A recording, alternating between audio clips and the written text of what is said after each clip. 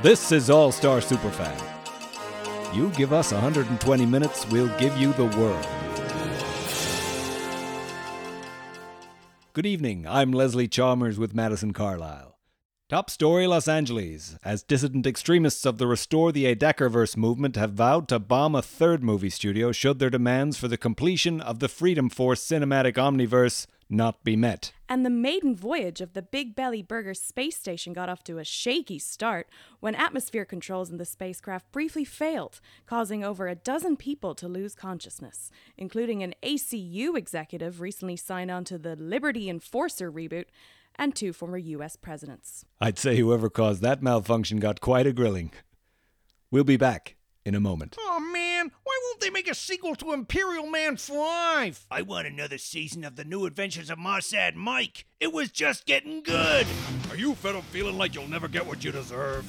Are you tired of your favorite versions of franchise IP not being represented? Well, suffer no more, as the plug-and hit 7000 is finally here. We use the best top-quality nostalgia recognition software to give the fans what they want and play the hits you deserve directly into your brain. Available now with just 50 easy payments of $79.99 a month. And remember, what you know is what you want, and what you want is what you deserve. I'd buy that for $1.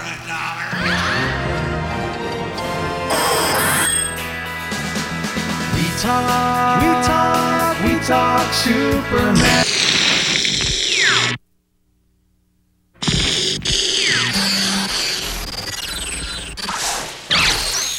Hello and welcome to the All-Star Superfan podcast, the future of Superman podcasting, bringing you top quality content from a lifetime of on-the-street fandom. I'm one of your hosts, Rob O'Connor, and to ring in the new year, we're taking a brief break from The Man of Steel to throw the ball around one of our other favourite franchises, RoboCop.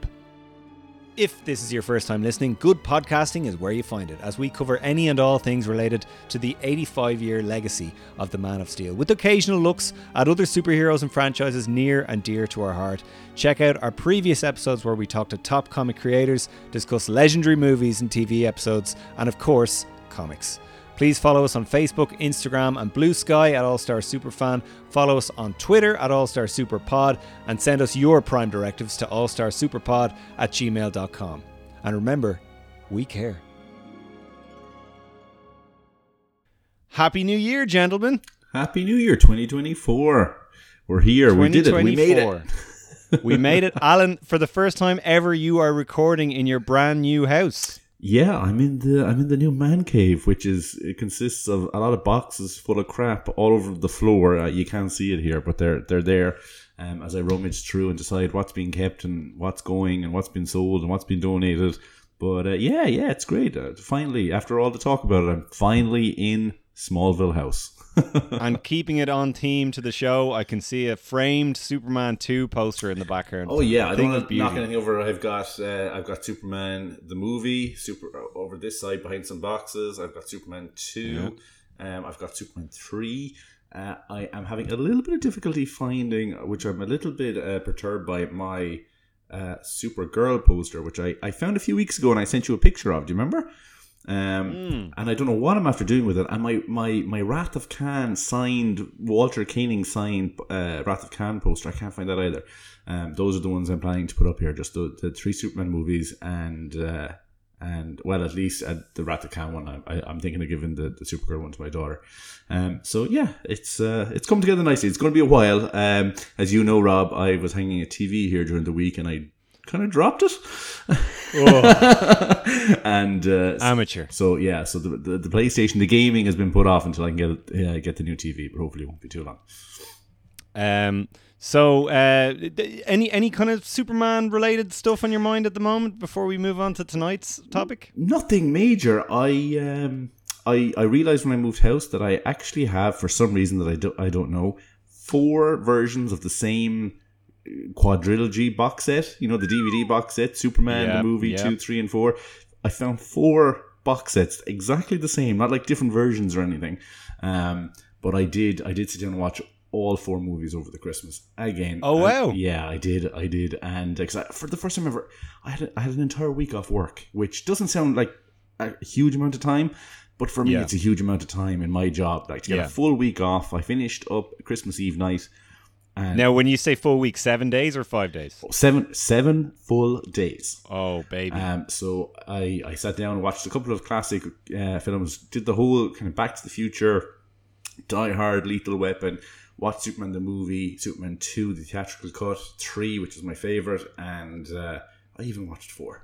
And yeah, I had a great time. I had a great time with it. But no, other than that, no huge developments, I don't think, since we last spoke in the Christmas special, I don't think. Is there?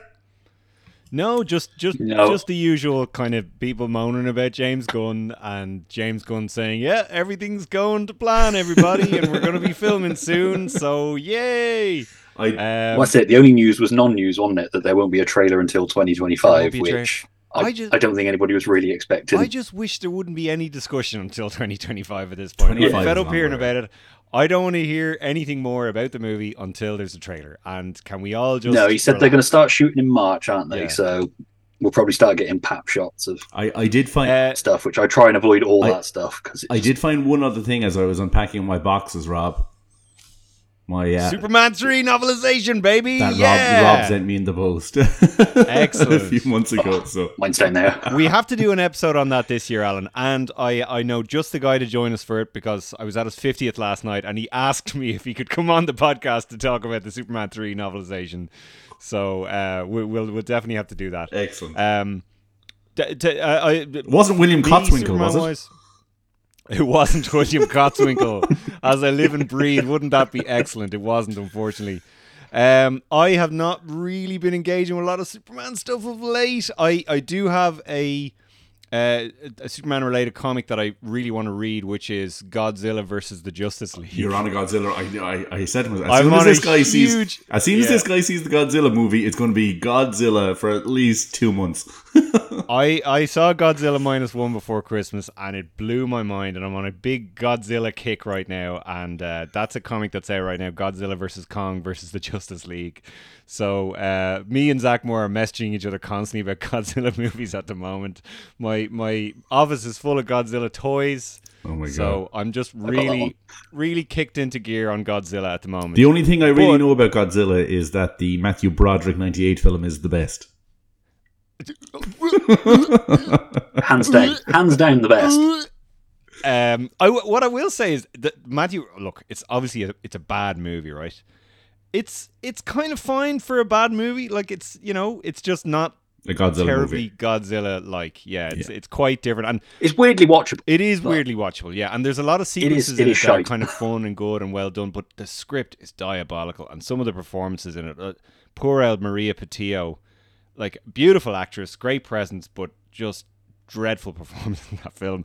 Matthew Broderick, I don't know what happened to him after Ferris Bueller, but he just stopped being cool altogether, and he's insufferable in that film. He did kill a person up in Donegal in a car accident, remember? God, nobody seems to talk about that. And that seems to have died. I was hesitant to bring it up. So, and I think that was like the weekend after Ferris Bueller came out. So I think that he was driving drunk. Yeah. Look it up. And he'd never apologized. Anyway, sorry. And he still comes back to Donegal with the wife holidaying all the time. But look, all the time? They go every year. It's so strange. I was only reading that the other day. Very strange. Anyway, on the subject of kind of like, you mentioned it in a previous episode, Alan, that we kind of go through peaks and valleys with other franchises where you kind of mainline a franchise for like a month. Yeah, for me it's very few franchises, but there are these franchises that I return to kind of on this circular periodic table kind of thing where I kind of go Star Trek, Batman, and tonight's subject is definitely one of those franchises that I routinely return to and get obsessed with for like 3 months at a time. Yeah, absolutely. I'm the same. I kind of go through James Bond, Star Trek, Batman, Superman, and then sometimes like there'll be a special guest star. Like at the moment it's Godzilla. Sometimes it's Power Rangers. These kind of ones that I might only fall into every 10 years or so. And but yeah. So new year, new us. It's all about resurrection. It's all about rebirth. So tonight, totally disconnected to Superman, we are going to talk about the RoboCop franchise. The game RoboCop Rogue City came out a couple of months ago, and I absolutely loved it. I think, Alan, you really, really liked it. I really, really liked it. Yeah. That'd be fair. I absolutely loved it. Alan really, really liked it. And I think it for both of us though, it kind of just reawakened our obsession with RoboCop, and we kind of thought, why not just do an episode on it? It's nothing to do with Superman. There are some kind of idle connections you can make, and we will make those tonight just because it's our show. But we just want to talk about RoboCop, and the voice you heard not long ago, coming back to the show again, interestingly enough, to talk about an armored hero. Again, you were on the Steel episode before. Welcome back to the show, Mr. Stuart Mulrain. I feel you're exploiting my fetish. Good evening, gents. How are you? It's great to be back. Stuart is actually wearing a very beautiful RoboCop t-shirt. It's one of the few t-shirts my wife let me buy. I am actually, I'm going to point my camera down. I'm wearing a QWERTY RoboCop Dick Tracy mashup t-shirt. Nice. I like that. I'm wearing a cop-themed hoodie. Does that count? Anyway, no. Very nice. Very nice.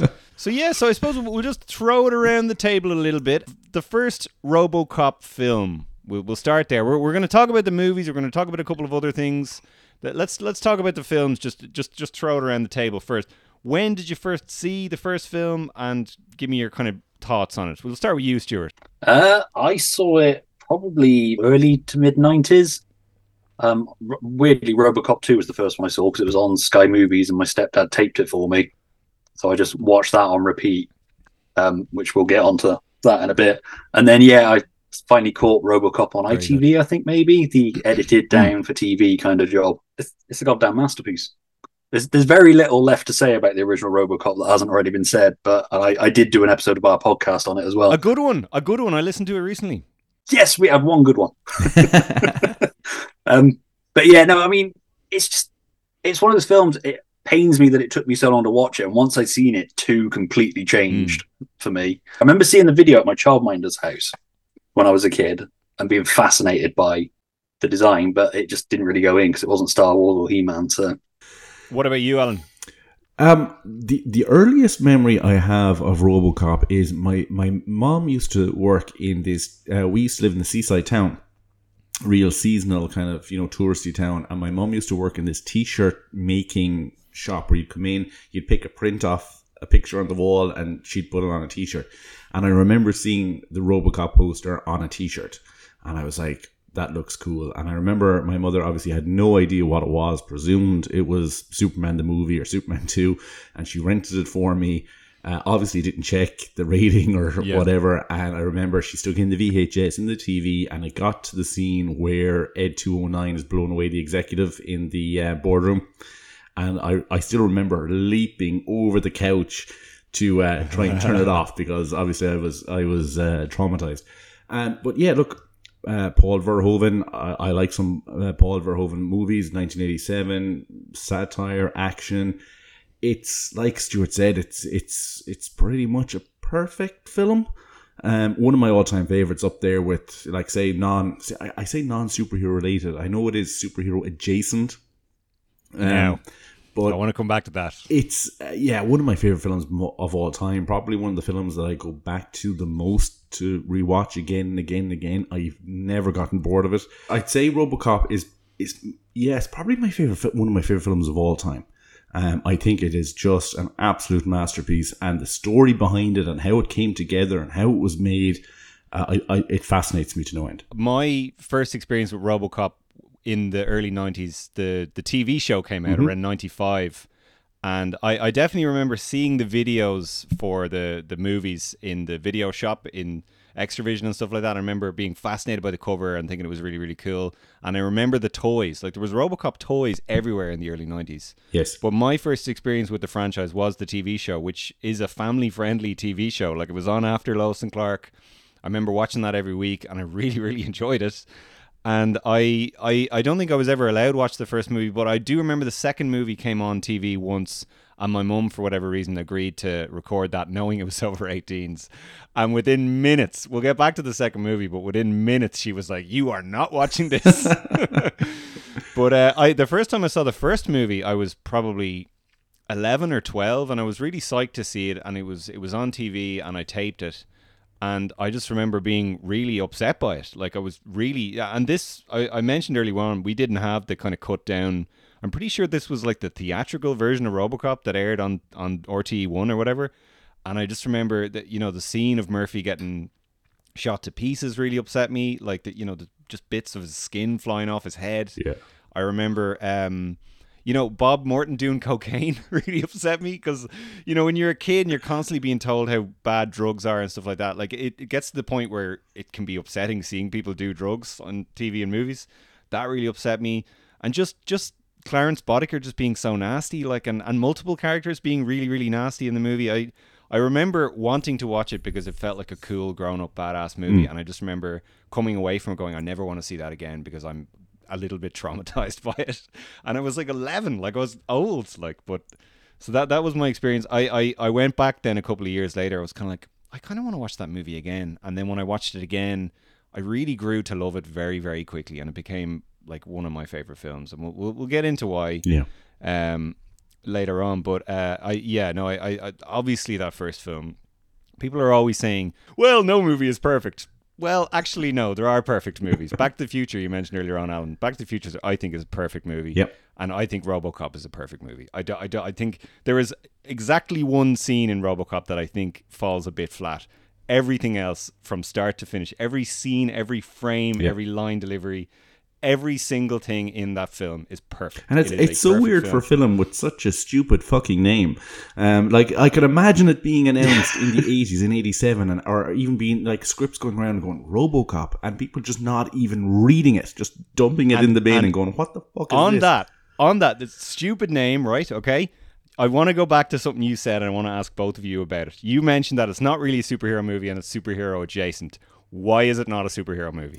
Well, like, it hits all the beats of a superhero movie, but it's, like, you can't show it to kids. You can't, like... Watchmen, Miracle Men. Yeah. But, Dark Knight Returns. But you couldn't sit down and, like, when I say it's superhero adjacent, like growing up in the 80s and 90s, you weren't really meant to watch RoboCop. Like, it wasn't like the other movies. It was your dad's superhero movie. You know, that kind of way? Blade. Yeah, absolutely. No, look, I understand, but there was just something... It felt more like Terminator than Batman, you know, that kind of way. The Punisher. Like, as an adult now, I accept that, like, it follows the beats of a superhero movie. But it definitely didn't feel like that growing up. It felt like you were watching something. Because it's not, but there are superhero movies that aren't for kids, though. That's true, but, like, back then, like, you watched, like, technically Batman 89 is not for kids. Batman Returns is definitely not for kids. Batman 89 is for kids. Yeah, like, it is, it's a dark movie, but like it's a 4-quadrant movie that, was designed to sell toys. But would you... Yeah, well, Batman Returns was designed to sell toys, as we all know with the McDonald's things. But would you show Batman Returns to a 6-year-old in 2023? I saw Batman Returns. I saw it in the cinema when I was 7, so I can't see anything. Stuart, give us your thoughts on this. Like, is RoboCop a superhero movie? And if so, why? Or why not? It is in the same vein of like Darkman. It's not based on a comic. So there's not... I think because there's not that established thing, like with Blade, there is the comics and that behind it and all the other ones you cited. But I do see why people don't see it as a superhero movie in that way, that if it wasn't based on a comic from DC or Marvel, people don't see it. It's like people don't have like History of Violence as a comic book movie. Like it very much is. Road to Perdition, for example, as well. So I think people see it like that. But it is that superhero Christ arc story, isn't it? I always associated it more with like Terminator, Predator, that kind of genre of movie than say like even whatever Spawn or even the darker superhero movies that I had seen at the time. Yeah. I absolutely think it is a superhero movie. It draws like so many influence. Like they literally say on the DVD, there's a clip, an archive clip of I want to say it's Edward Neumeier on set saying there was this guy in the 60s called Stan Lee, and he wrote all these characters that were 3-dimensional and they were superheroes, but they came from tragic backgrounds and then turned everything around when they got their superpowers. And and there's a bit where the guy who robs the grocery store picks up a copy of Rom Space Knight, which is another influence on this. Iron Man is all over the movie. Dark Knight Returns is obviously all over the movie, so much so that they got Frank Miller to write the 2 sequels. I just think this. Well, Judge Dredd. This is the Judge Dredd, like even down to the original costume had a Judge Dredd helmet. I think it is not only is it a superhero movie, I think it's the first modern superhero movie, and I struggle to think of a superhero movie that's better than RoboCop. And I think when people say, oh well, it's not really a superhero movie, it's the same as when people say, oh well, Silence of the Lambs isn't a horror movie. Of course not. It's a thriller, because you could never equate a horror movie to something so grand and Oscar winning, and horror is just a genre for nerds. Just like it's the same kind of snobbery around superhero movies. Anyway, rambling a bit here, but I think it is a superhero movie. I think it's the first great modern superhero movie, and I think it's probably the best superhero movie ever made. I struggle to think of a better one. But it's an ongoing debate. Every time people talk about RoboCop, it's like, is it a superhero movie or is it a science fiction thriller? Yeah, it was definitely very much lumped in with those kind of science fiction movies of the time at the time. But like you said, and here's the thing with the 80s, there was a shit ton of RoboCop toys. I had them. I know you have some, from the TV show especially. But I even remember there was an 80s. I think it was an 80s cartoon RoboCop. Yeah, there was. Yeah. Which was Stuart has one there. That's from the cartoon, isn't it? It's the cap gun firing one. It was my stepbrother's. He opened it and lost the gun straight away, and he was devastated on Christmas Day. You mentioned that on your episode, and that kind of gives me a little bit of anxiety. Just that, I just like childhood trauma of like losing an essential part of a toy straight away. It's like to the point where you don't even want to play with the toy anymore. It's just no. I think that's how I ended up with it. He just didn't have any interest in it. It wasn't complete. So yeah, I mean, is there anything else anyone wants to say about that first movie before we get on to the sequels? No, I think all the points that we've said are accurate. It is an unbelievably well-made, well-directed, well-acted. Peter Weller is absolutely superb in the role. Yeah. Kurtwood Smith as Clarence Boddicker, you mentioned him. Ronnie Cox as well. Can you fly, Bobby? Ronnie Cox as well is look at my face in the role as the evil CEO. I can't think of his name off the top of my head. Dick Jones with the long arms. Dick Jones. Everybody's great in that film. Even when they empty out the dead copper's lot, the cop that's following him with the box. Cecil. Just a tiny little part, but he's so good, and he's great later when RoboCop goes up to the database to stick the needle wait, thing just in. a minute. And actually, Stuart, we're jumping all over the place here. In the game Rogue City, Cecil is in the game, and he gets developed as a character. They do great stuff with Cecil in the game. And I think there's a lot of credit to Paul Verhoeven. Like, we've seen it before, Rob, with films like Superman 2 with Richard Lester, where you have a guy who's not American trying to make a film set in America, and you can tell that his view of America is completely off. Paul Verhoeven was not an American director. He was famous for making what would be to us foreign films, and his depiction of, say, like I know it's not a depiction of like modern day Detroit or modern day Detroit police departments and that, but like his depiction of the police department in that situation in a city that was run down, like you said, Stuart, when they go to empty that dead guy's locker, like it feels, it's very real. Like, there's no bullshit with it, and we didn't even touch upon the satire element of the film, which you see in other Verhoeven films, like with Starship Troopers later on in 1997 and stuff. It's just a superb picture. I'm with the satire, Alan. Like, as a policeman yourself, do you ever think on some level that he's kind of casting a mirror on police brutality and kind of saying this is not, like, even though, you know, for the most part the police in the film are altruistic and they're noble characters, do you ever think he's kind of pointing a mirror and kind of going, because you know the way in Starship Troopers they're portrayed as the heroes, but they're basically Nazis. Like, yeah. And he's being really, really satirical. Where do you land on RoboCop in that sense? Yeah, I think he's doing that. I think we've spoken about this before ourselves. I always saw it more as a criticism of corporate America and capitalism and those elements which are so heavily satirized. But yeah, you're right. There is an element of, especially, you know, they bring in this robot cop, and he is black and white, and there's right and there's wrong, and there's no in between, especially in those early scenes with him before he kind of develops as a character.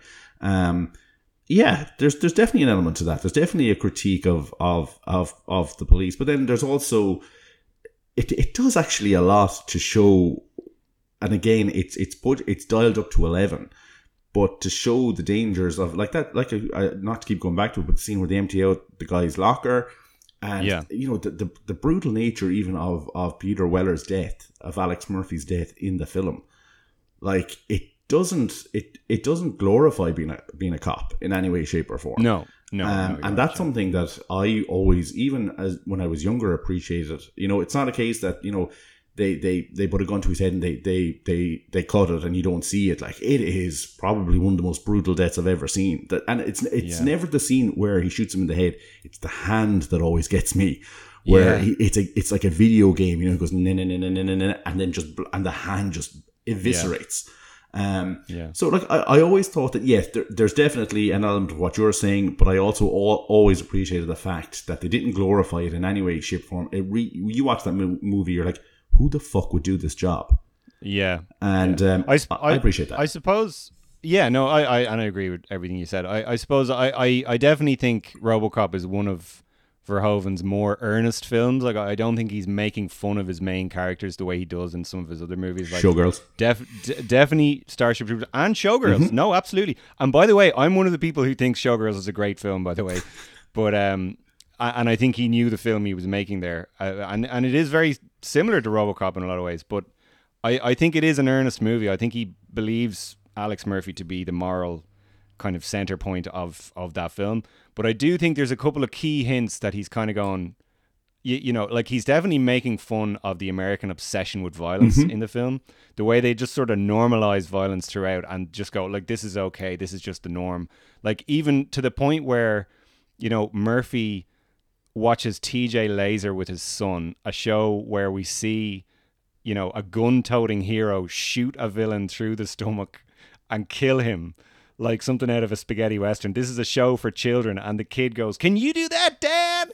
And he sees this and thinks role models are very important to a boy. Yeah, like a guy who shoots someone dead, and that's his version of a role model. To the point where he spins his gun because he wants to be like the hero on Just TV. To clarify, that's not okay. You know that kind of way? You're not allowed to spin your gun. I just want to put that out there. No. You're not allowed to spin it.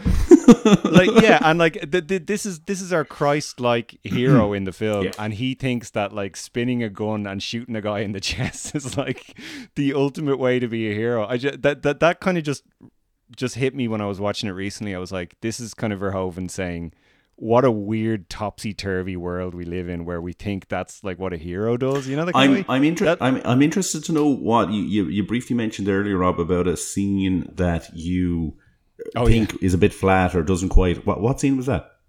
I wonder if it's the same one as I'm thinking. Yeah, you go ahead, Stuart. What do you think? What is it? Well, for me, the bit that really sticks out that's horrible, and it's not even a scene, to be fair, it's a line delivery, is when he's having the memory of his wife. I really need to talk to you. Or I really need to tell you something. I like that bit. I like that bit. It's very daytime soap opera, though. Yeah, no, it's very kind of like mum and dad kissing kind of thing. It's not like a sexy moment.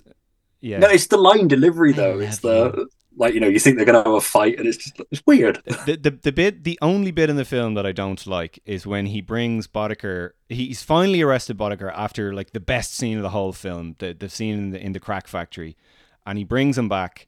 And he walks into the police headquarters, whatever. Everyone turns around, and he goes, "Book him," or something. And for some reason, Sergeant Reed goes, "What's the charge?" It's like, we know what the charge is. They've been looking for this guy. They mentioned at the start of the movie that he's wanted, and then they do this big shot where RoboCop turns around. You think he's going to say something epic, and he goes, "He's a cop killer."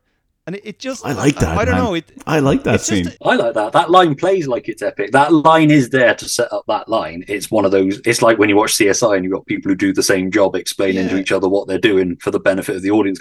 It's purely there to build... Now, I will say the scene is absolutely saved a beat later when we get to Kurtwood Smith again. He spits blood out on the page. He goes, "Just give me my fucking phone call." I love that line. That's the only bit where I'm kind of like, what were they going for there? Like, what is that supposed to be this big? I obviously it worked for you guys, so maybe I'm in the minority there, but it reminds me of that bit in Dark Knight Rises where Bane goes, "You came back to die with your city," and then Batman responds, "No, I came back to stop you." It's like, couldn't we think of a better line there? Anyway, that's much worse than the RoboCop one. I think that RoboCop thing that's part of Murphy's arc, though, isn't it? He's a cop killer. It's him. Yeah, but the cop he killed is Alex Murphy, right? Like, he's arrested him for his own murder. Yeah. But the you mentioned where he spits the blood on the page, Rob, and the other scene that I love, which I haven't watched, and we might talk about it later, that RoboDoc yet. I have it on Blu-ray. No, neither have I. I haven't watched it yet. Nor have I, because I'm a Kickstarter backer and I've got to wait for mine.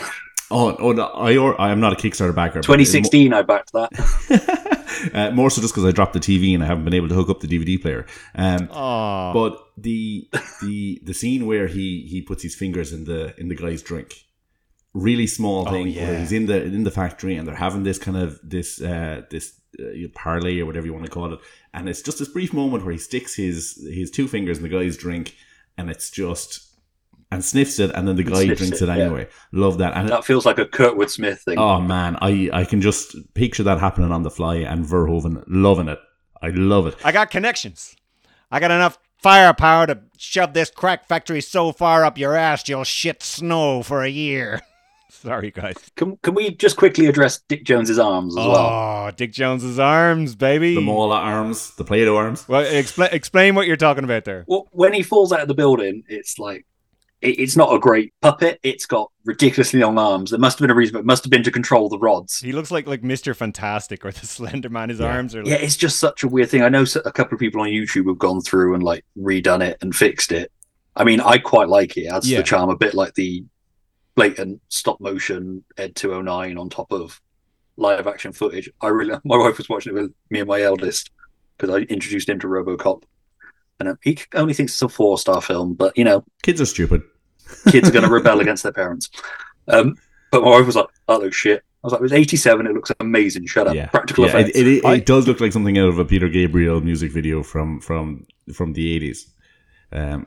But there is a charm to it. That adds a certain charm to it as well. Compared to the 2014 movie, which has aged very, very badly already, and which is 10 years old now this year. Mm-hmm. The two movies, two different styles of special effects. I know which one I know which one is going to look great forever and which one isn't. Yeah, Yeah. I love all the and I love even the flaws in the special effects. There's a bit where you see there's Ed 209 fires a rocket at RoboCop and you can see a string. Fuck it, it's great. I love every effort they made with visual effects, and this is amazing to me. And the arms don't bother me at all. I think it's funny. It's a nice little thing to point out at the end of the movie. It doesn't.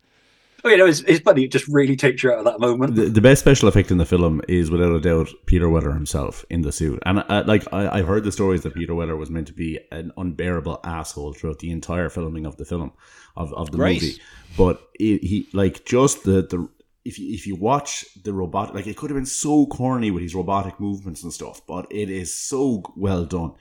He really nails that performance. And I just want to say one other thing. A character I don't think gets enough. Everybody talks about Clarence Boddicker and Dick Jones, everybody else. Lewis is a great character. Yeah, she's great. We all talk about Sarah Connor and Ripley and all these characters. Lewis is a great character. Really strong female character. Apart from Murphy would probably still be alive if she could have kept her eyes up from looking down at the guy's dick. Now, it's a bit like the Star Wars thing. If they'd have shot the escape pod with C-3PO and R2-D2 in it, that film wouldn't have happened. If Lewis had just kept her eyes up. The issue, I know it's kind of a gag. It's like she's looking at his willy or whatever. But I always kind of thought it was that if she doesn't, then he could take another weapon out of there or something and shoot her. So she does. Anyway, look. No, I think she just wanted to look at his dick. She just wanted to see it. Last thing before we move on, because I do want to get onto the sequels. Basil Paula Durris's RoboCop score is so amazing, so good. That main theme he has. I've got it on vinyl. It's like CD. It reaches into your chest, and you can feel your chest rise as that march comes on. You can feel all the different influences in it. You can hear a bit of spaghetti western in there. You can hear real kind of futuristic synth. And there's this angry clanging of metal like you're in a steelwork, not unlike the Steel theme from the Steel movie we talked about.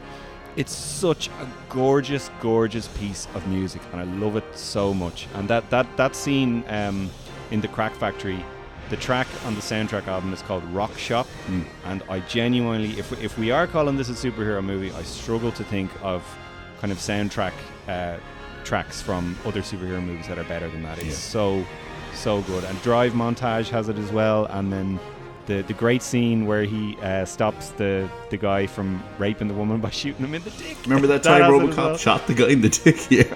Oh, such a good scene. Quickly, before we move on to the sequels, that list I sent you, to tie it back into your podcast, 2 names. One was metal. Sorry, the list you were just talking about, actors that were considered or approached for the role of RoboCop. Have you seen this list, Alan? No. It was shared on the RoboDoc Instagram, but on the people they met was one John Shea. Wow. Lex Luthor from Lois and Clark, yeah. And on the people to meet or make offers to, at the very bottom was Keanu Reeves? Sorry, Christopher Reeve. Wow. Christopher Reeve, yeah. And also Clancy Brown was on the 2C list. Oh, wow, so another Lex Luthor there. So a bunch of Superman connections. And Mark Harmon, who was Superman in one of the animated movies. And on the people who passed list, we have Eric Roberts, our friend from The Dark Knight. We have, who else? Tom Berenger, John Voight, Tommy Lee Jones, and Powers Booth, who also played Lex Luthor in Brainiac Attacks, the worst animated movie ever. So yeah, I mean, personally, I can kind of see Christopher Reeve doing it. I think he'd probably give it the same level of kind of thoroughness that Peter Weller did. I think the issue with a lot of those bigger guys was that they needed someone kind of slim and small to fit in the big costume. So that could have been an issue with him. John Shea would have been interesting. I think if you put Christopher Reeve, look, I'm not a big fan of typecasting or anything like that, but if you put Superman in the suit, it takes away the human element of RoboCop, I think. I don't think that would have worked at all. Even if he gave a great performance, it's Superman wearing a metal suit. I don't think that would have worked. No, I think looking at that list, there's a lot of actors on there that I really like say William Peterson from Manhunter, Christopher Reeve, John Shea, all those ones. But I think they nailed it with Peter Weller. And I mean, we'll come on to that with sequels and whatnot that came out. Yeah, he really is magic in this film. Yeah. Like even in the early scenes where he's just Alex Murphy the cop, like he's just interesting to look at. Like just his face, you feel like he's a veteran cop, and you can feel his family life like reverberating throughout the scenes. And you know, he has this kind of weird sexual tension with Lewis in those scenes, but you know that he's not going to cheat on his wife, and there's just a whole different layers of stuff going on in his performance. He's really, really good, and that voice is like part of what makes RoboCop. Like I recently watched him in The Adventures of Buckaroo Banzai, Across the Eighth Dimension, which is a kind of a real cult film from the 80s that he was in. I think before this, really, really kind of out there surreal film, and his charisma just permeates the screen even in that film. Like, and I haven't seen him in a hell of a lot of stuff. I've seen him in RoboCop, I've seen him in that, I've seen him in Star Trek Into Darkness, I've seen him, you know, in those kind of things. But yeah, he's one of those guys who just oozes charisma. Yeah, he's really, really good. And what I love about him now is as well, he hates talking about RoboCop because it's the only thing anyone ever wants to talk to him about. So he's kind of like, if you want me to talk about RoboCop, you have to pay me a bunch of money. Yeah. I was going to say, he doesn't hate it enough not to accept a massive wad of cash from the RoboDoc people. Fair play to him. I love when actors are honest about these things. It's like, this was a job for me, and I had a completely different relationship to it than you have, and I don't need to love it the way you do, but I will happily take your money, you know, and he's just brutally honest about it. Oh, yeah, no, I don't blame him. I met the man. I met Peter Weller at Dublin City Comic Con 2 years ago, I think. And I'd say you paid him I paid him a nice wad of cash. I paid him. I got a really shitty 8x4 picture of RoboCop, which he signed. But I actually had he's one of those guys who I heard people say is an asshole. Even if you do pay him, he just has no interest and he doesn't like to engage or anything like that. But I spoke to him for a solid 6 or 7 minutes and spoke about the movie and spoke about different things. I found him to be very nice guy, but apparently Lovely. very, very difficult to work with by all accounts. But that's fine. If honestly, I've no issue with, as long as people aren't abusive and they're not, that they're not disrespectful or abusive or antagonistic in any way. By all means, if you want to just go and do your job and get paid for it, that's no problem. If you do your job to a high professional standard, I mean, I'm a freelance producer. I don't always work on projects I love, but I get paid for them, and I'm going to work really hard at them. There's nothing wrong with that. I think we put this weird not excusing it, but he was also in that costume. Yeah, absolutely, yeah. Which I can't imagine would be. He was very telling me good that he has a PhD in Renaissance art. He's he's a doctorate. Like he's a doctor, Peter Weller. Yeah, he's highly. He's Dr. Weller, you can tell by speaking with him. Then he had his family with him. He had his young son and his partner with him at the table, and he was you could just tell that he was a highly intelligent dude. You could tell a mile away that he was.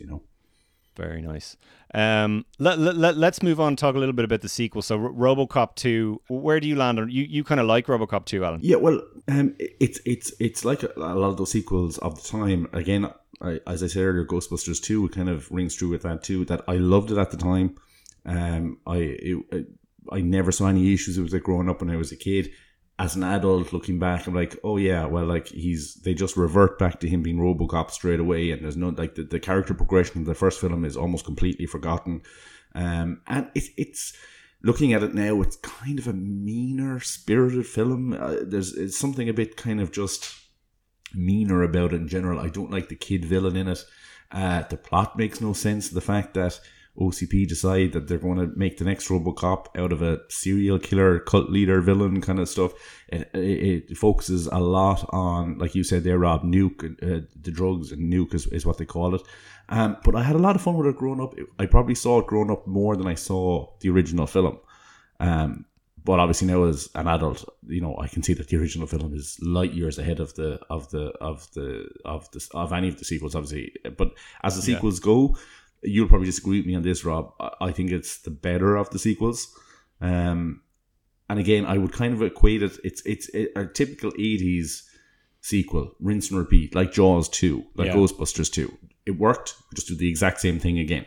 And that's what it is. And it would have been nice in retrospect to have seen more character progression. The one thing with those first two films, I don't think they focus enough really on his family.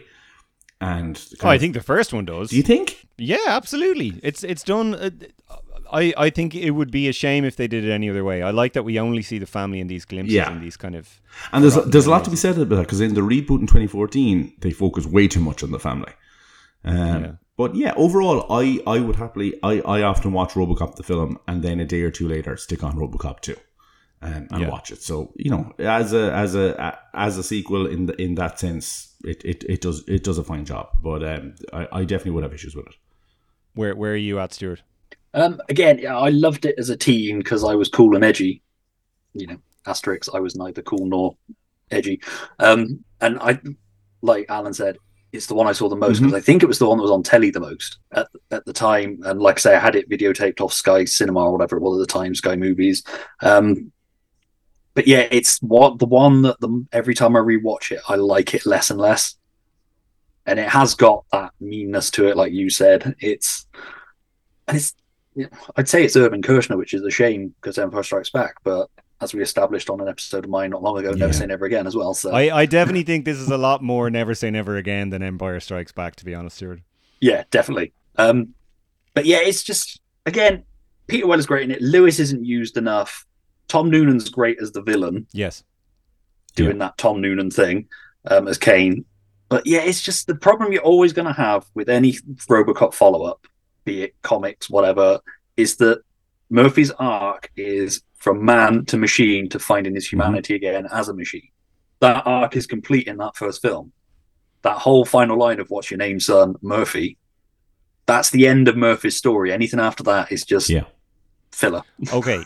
I'm very surprised they got Peter Weller back for the second one, by the way. I'm very surprised. I want to come back to that now in a sec, Stuart. Yeah, keep going. And yeah, I just, like you say, it just undo it. It has a couple of funny moments in it. The "thank you for not smoking" thing's quite funny. RoboCop, lecturing kids on swearing and that sort of thing. But it also feels a little bit like they did if it was done now, that would be done for the YouTube clips. Yeah. And I think they were used for little PSAs in cinemas. And I also don't like the blue tint. Yeah. No, RoboCop not suit. at all. Yeah. Ugh. What about Europe? So, yeah, I didn't see RoboCop 2 properly, fully the whole way through until I was probably 14 or 15. Well, around the time I bought the first movie on DVD and properly fell in love with it, I subsequently rented the 2 sequels and watched both of those. And I don't think I ever really liked this film at all, to be honest. I mean, I definitely think all the ingredients are there. Peter Weller's back. He's great. Tom Noonan as Kane is great. And like going back to the first film being harrowing, Kane is a truly frightening villain in this, I think. Like, and that even that first scene in the news broadcast where they cut to footage of Kane and he just goes, "People want paradise and they will have it." Like, even at 14, I was like, that's creepy. I genuinely unsettling to watch. He's good. There's good action. There's great stop motion again in this. Probably some of the best stop motion ever. Because right after this was when CGI really started to kick in. But the RoboCop 2 design and the stop motion battle at the end, it's all good stuff. The issue is there's no story, there's no script. There's kind of a little character arc at the start, not unlike Never Say Never Again, Stuart, which I brought up, I think, in our discussion. That there's kind of this weird crowbarred in story at the start where Murphy is trying to make contact with his family and then his wife pushes away, but then there's this scene where she tries to get through to him and he says, "Oh no, I'm just a machine. This is just made in tribute to your husband, forget about him," or something like that. And then they do this OCP deposition where he has to formally admit that he is not Alex Murphy and all this kind of stuff. Why did they not stretch that over the course of the movie and make that a character arc of the movie instead of just stuffing it at the start? It makes no sense. And like I hear what you're saying about using the family too much in the 2014 movie. A couple of people have kind of made the point that the family should have been in RoboCop 2 a lot more, and that should have been the thing that makes you care about RoboCop throughout the movie, is that he's trying to reconnect with his family, but he can't. And then the tragic moment at the end should have been him saying, I can never be your father, I can never be your husband, whatever. Like, but there's really no desire to progress the character in that film. Like, that's not the goal of the filmmakers. It's just to throw out another sequel, make money off it. But this is my problem with, like, so many things we talk about. It's like in every single story, I think, after 1975, I think you need to have a character and a reason to care about that character, and the character has to go on a journey in the film, or else I don't care. And as soon as Star Wars came out and Luke Skywalker and all that sort of stuff, there's no excuse. That's why they don't make James Bond movies the way they used to, where it's just James Bond getting a mission and he goes out and he does it. There has to be a reason to care about a character, and there's no reason in RoboCop 2 to care about Murphy. As soon as he says that thing to his wife, his journey as a character is over, and the rest of the movie is just stuff happening, and I just don't care. And it's like, I think it's like 10 minutes longer than the first movie, but it feels like it's 3 hours long. It's such a long, lumbering, boring movie, and there's cool stuff in it, but I'm just so bored every time I watch it. And yeah, and the other thing I'd say as well about RoboCop 2 that kind of bothers me is, in the first movie, the old man is kind of just like ambiguous, clueless, ambiguous. Like he's kind of you kind of get the impression that maybe he set OCP up after World War II and he just had all these noble intentions, and he kind of just it sort of mutated into this conglomerate corporation type thing, and he probably doesn't even know how evil it is. But in the second one, they sort of just make him Hitler. And literally, like, they talk about, spin doctors and propaganda, and the OCP logo now looks like the Nazi flag. Like, it's really Frank Miller in your face Hitler stuff.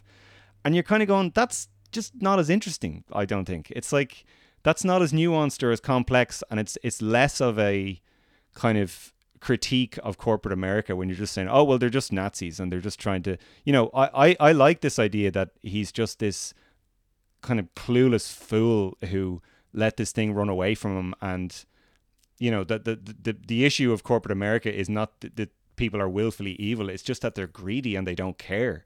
Because at the end of the first film, you get the impression that he's genuinely proud of RoboCop, that he's genuinely happy with what he's done, that he, you know... It's part of Verhoeven's whole thing is that, like, you know, you're supposed to be going, yeah, Murphy, woohoo, he's won. But then you kind of have this sinking feeling of, well, hang on a second, no. He's still a cyborg. He still had his whole personality ripped away from him by this evil corporation. Yeah. And now he's smiling at the old man at the end of the movie. Like it's, you know, whereas in the second movie, it's just like, oh no, the old man, he's got to pay for his crimes and all. It's not as much of a, it's more of a clear cut kind of heroes and villains thing that just doesn't really land for me. I equate it to RoboCop 2 copied RoboCop's homework, but just didn't understand it. But that's a serious issue of that time, of that entire decade. When it came to sequels, it was just copy, paste, repeat. There's very few sequels from the 80s that were actually improved upon the original. And you can say, look, maybe Predator 2 is a decent attempt. But there's so many different franchises that just copied it again, threw it out there, and it's the exact same thing with diminishing returns. And RoboCop 2, and they even allude to it in Rogue City in a couple of ways and jokes and stuff. It's just a cash grab. That's all it ever was. RoboCop, like you said, Stuart, the beginning, middle, and end are all in that film. That's all you ever need to see, and that's the issue with franchising RoboCop in any way, shape, or form. I do, and you both made that point. A lot of people make it that, you know, Murphy's arc is over at the end of the movie. I do think, you know, you're not wrong, is what I'd say, but I do think they do leave it ambiguous enough in that first film that the door is still open to tell more stories. Like there's a scene earlier where, you know, it's right before the final confrontation with Boddicker and his gang, and Lewis is asking him about his family, and he says, I can feel them, but I can't remember them. So it's as if to say, like, he hasn't like fully reclaimed everything he was at the end of the movie. Like there's still a road that he needs to go on where he's still, like, he's on a journey to reclaim his humanity. I don't think he's fully become Alex Murphy again at the end of the movie. He's just choosing to go down that road. Yeah, I'm simplifying it a bit with he's avenged his death, he's solved the crime of his murder kind of thing. But I think the problem, all right then, there are more stories you could tell, Murphy. The problem is that they don't do anything interesting. Like you say, they set up the thing of him driving past his wife and son's house, that sort of thing, and they set that up like it's going to be something, and they drop it. It's the same problem you have with the remake. The remake, his wife chooses to allow him to become RoboCop, and then there's nothing else that comes from that. It's essentially her decision. In the original RoboCop, he doesn't have a choice. He's property of OCP. He signed the waivers, kind of thing. Whereas in the remake, she's pressured into making that choice. And then they don't really do anything interesting. No, I mean, they fundamentally don't do anything interesting in RoboCop 2. They seem to have interesting ideas for sequels to RoboCop, but then bottle it partway through to just do you think that they painted themselves into a corner by mechanizing him so extensively? Like that, if it was a case that he was augmented to a lesser extent, that you could have kind of a, not a will they, won't they, but, you know, is there a way that this could possibly work in the future? Whereas RoboCop is so augmented in this film, like he's literally, like in the 2014 film, he's a head, a face, a brain, and a set of lungs. That's all the guy is. And in this, he's not a hell of a lot more. He's got the hand. Well, this is another thing. I think one of the great decisions they make in the first film is they keep it ambiguous as to how much of a man and how much of a machine he actually is, and how many body parts he has left. We're told that he loses his arm and that his full body prosthesis, but we don't know, like, does he still have a heart? Is that his actual face? Is it, you know, in the second movie, one of the scenes I like is when he's talking to his wife and he says, feel this, and she touches his face, and he says something like, they made this in tribute to him. And like, a lot of people think that that's him literally describing what happened, but I see that as him lying to her, and that actually is his I don't know, face. man. I think there's a lot that's open to interpretation there that I always got the impression that they just kind of molded like that. They just stretched his skin over a mold of his head. They did a Brazil on it. I think if you. No, yeah, they do. Yeah, but I think he's saying that the skin isn't even real. But I think that is his literal skin. And like the No, bullet I holes always there, thought it was his literal skin. Yeah. No, I do Yeah, I I always do thought it was agree. his Yeah, skin. that they put his skin over like a robot skull, and like maybe his brains in there, and we don't like. I just like that you don't know, and they don't spell it out. Whereas in the 2014 movie, they do spell it out. It's like, here's what's left. Yeah. Which I think is kind of a mistake. Like, and there's stuff we didn't mention this, but the original Frank Miller scripts, when you get to RoboCop 3. There's sexual tension between him and Jill Hennessy's character, Marie Lazarus, and it's implied there's a will they won't they with them. So, like, maybe he's got a willy. Who knows? But I'm pretty sure there was a porno called RoboCop. oh my goodness gracious. Before we move on to RoboCop 3, I do want to ask you both, have you read that terrible comic, Frank Miller's RoboCop they did, that was allegedly based on the original script? The Avatar Press one that came out in like 2004, 2003. I have read it. I don't like it. I'm going to say, with a couple of notable exceptions, I'm not a massive Frank Miller fan. Which is fair. He's done very important work in comics, and I fully understand why he's held in such high regard, but I generally find him to be kind of a one-trick pony. And, I've already had to hand in my card for that. But like I say, I understand his importance, but I just think he's not all that. He's done some great books, but there's also nothing fills me with more dread than Frank Miller writing Superman. Yes. Yeah, no, I agree with that. I absolutely love Frank Miller, by the way, and Dark Knight Returns is my favorite comic ever. But I totally understand and respect where you're coming from, and I think the idea of him being a one-trick pony possibly isn't. Did we mention that he stars in RoboCop 2? Well, yeah, as Frank brief cameo. Anyway, the Avatar Press Frank Miller's RoboCop, based on RoboCop 2, is a total mess. And when I'm reading it, I was kind of like, and I read it very recently, I was kind of like, if this in any way resembles what the script was, I can kind of understand why RoboCop 2 is such a mess. And what we're always kind of like, they should let comic book writers do more in the films and stuff like that. When you watch RoboCop 2 and you read that comic, you're kind of like, oh yeah, maybe that's why they don't. Because screenwriting and comic book writing are two very different things. Well, if you want a reason why they shouldn't, just watch Frank Miller's Spirit.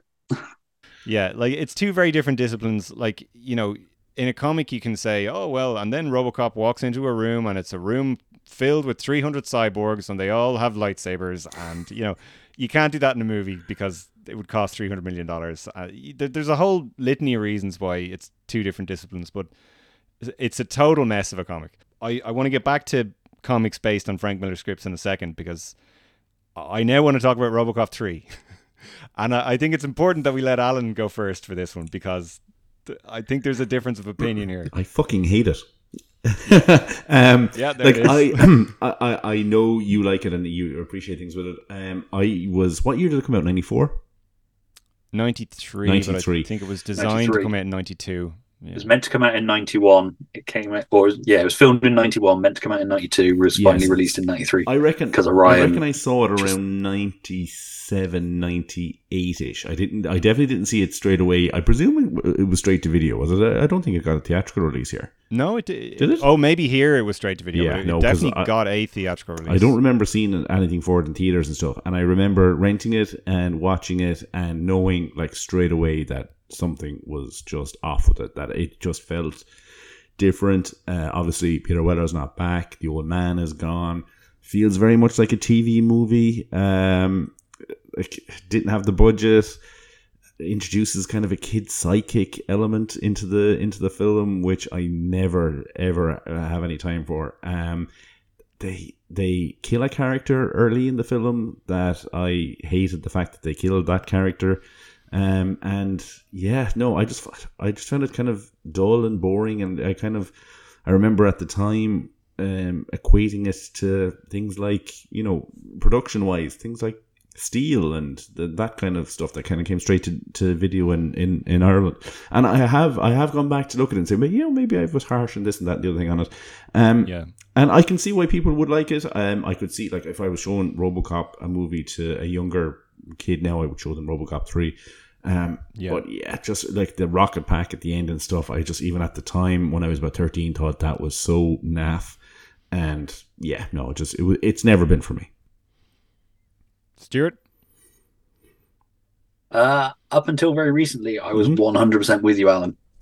I think because the last couple of times I've watched it, I've done RoboCop 2 and then gone straight into RoboCop 3, and I've actually found I like RoboCop 3 more. It seems it's aimed at a younger audience, but it seems to get that cynical tone a bit more closely to the first one for me.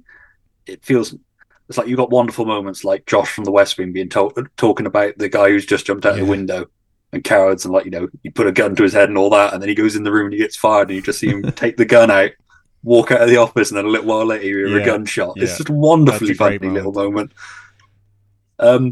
It's not a good film, I think, as well, because I like Fred Decker's films, Monster Squad and Night of the Creeps. And if you sort of watch those with that tone in mind, it kind of plays nicely. I think the big mistake is to watch it as a RoboCop film. Watch it as a 90s comic book movie, like The Phantom or The Shadow or something like that. And it's actually so much more fun. I 100% get why people don't like it. I think Robert Burke kind of had the poison chalice of following on from Peter Weller. He's not great, and they do a weird thing with his voice. He's not that bad, though. No, he's not terrible. There's a worse one in the Prime Directives. But coming straight off Peter Weller into that, you really notice it. And like I say, they did that weird thing with his voice. And I really like Robert Burke. I've seen him in other things. Black Klansman, he's great in that. He's great in so many other films and TV series that he's popped up in. There was a great short film where he plays a cop. He's a friends with benefits for Miranda in Sex and the City. And me and Saoirse were watching Sex and the City a year or two ago, and he was giving Miranda the goods, and I was like, where do I know this guy from? And then suddenly hit me, oh, it's RoboCop 3! Anyway, sorry, go on, Stuart. Did at any point you say, come with me or there will be trouble? Come with me or there will be trouble. Oh my goodness. Sorry, there goes your listenership. This is a particularly filthy episode.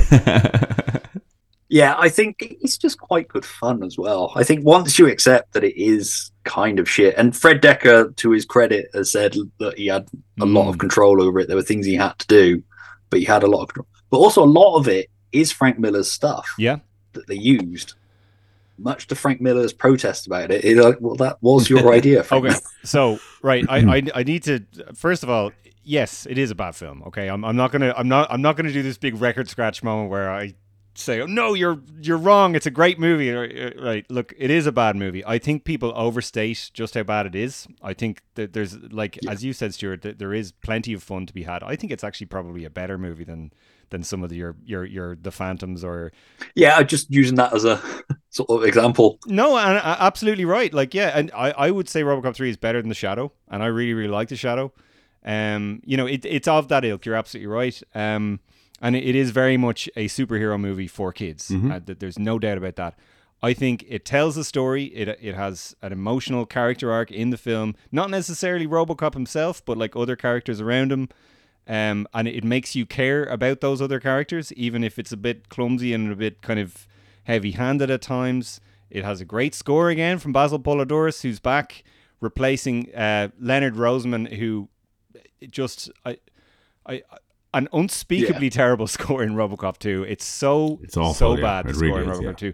And to think, I read recently, Leonard Roseman shit-talked the score from the first film and said, my score is way better because there's drama in my score. Like, what? Yeah, no, that's Leonard crazy. Roseman, by the way, he's an Academy Award-winning composer. And I did not know that you could be an Academy Award-winning composer and not have ears, because that's the only explanation I have. It's a dreadful score. But anyway, Basil Polidorus comes back in RoboCop 3, and there's some lovely, lovely themes. And that first scene, right, where the rehabs, they're called, they're basically, again, Frank Miller's letting his kind of Nazi imagery run away with him.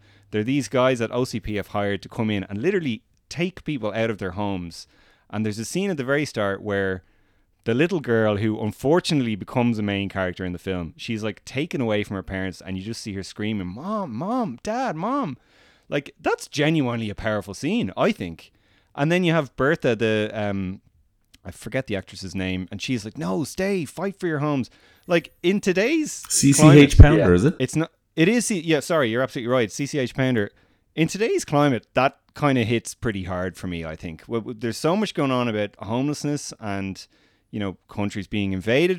I think there's a little bit of something going on in this movie, and I think it's a little bit clumsy at times. I don't think Fred Decker's direction is great, But I think there's enough going on in it that I think it's interesting, and I think people are a bit in the same way people are too harsh on Superman 4 because of budgets and things like that. Well, I think it suffers that same problem that Superman 4 does, in that it was rushed because they wanted it out before Orion went bankrupt, because they wanted a quick cash grab thing. He was hamstrung by budget. He was hamstrung by it needs to be this, this, and this. They basically Batman Forever did, didn't they? After Batman Returns, and also I think there's cool RoboCop moments in it as well. I totally agree. Robert John Burke. I think his best scenes are when he's not in RoboCop mode and he has the helmet taken off.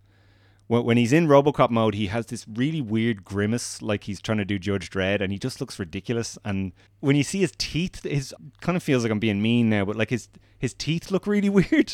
Yeah. And like, you called for backup, like his voice just isn't right when he's doing those kind of lines. Like, but there's that scene near the start where the guys have stolen the tech from the OCP warehouse or whatever, and they're trying to escape, and there's a car following them, and the Basil Polidoris music just kind of simmers, and we cut to a shot of like RoboCop's visor, and it's a cool scene, and then he finally emerges. He like shoots his way out of the top of the car, and it's a bit ridiculous, but like, I don't know. And then later on when RoboCop goes in and starts shooting up all the rehabs, like everyone talks about how there's no violence in RoboCop 3. Yeah. There actually is quite a bit of violence. There just isn't as much blood, So I don't know, like it is a bad movie, but I absolutely prefer watching it over RoboCop 2. Does it feel like you mentioned Superman 4 there? Like when I watch Superman 4, I don't get the impression that it's the pilot of a series, whereas I always get that impression with RoboCop 3.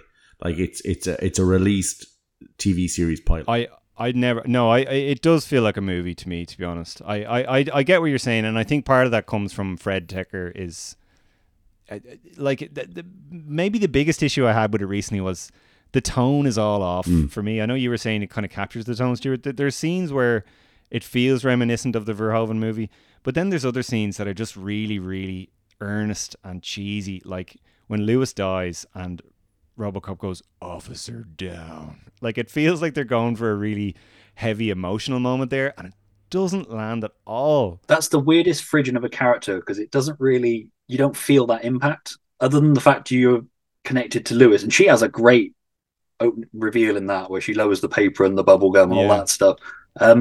When I don't think it captured the tone of the first one. I think it was closest to it. But then you have other scenes like the rebels or the revolutionaries or whatever you want to call them. It feels like they were directed wrong. Like you have CCH Pounder, you have the guy who played the military school guy in Malcolm in the Middle. I forget the actor's name, and you have the guy from Office Space, Stephen Root. Yes, the guy from Office Space, and there's that other wonderful actor who played the soldier at the start of Sam Raimi's Spider-Man.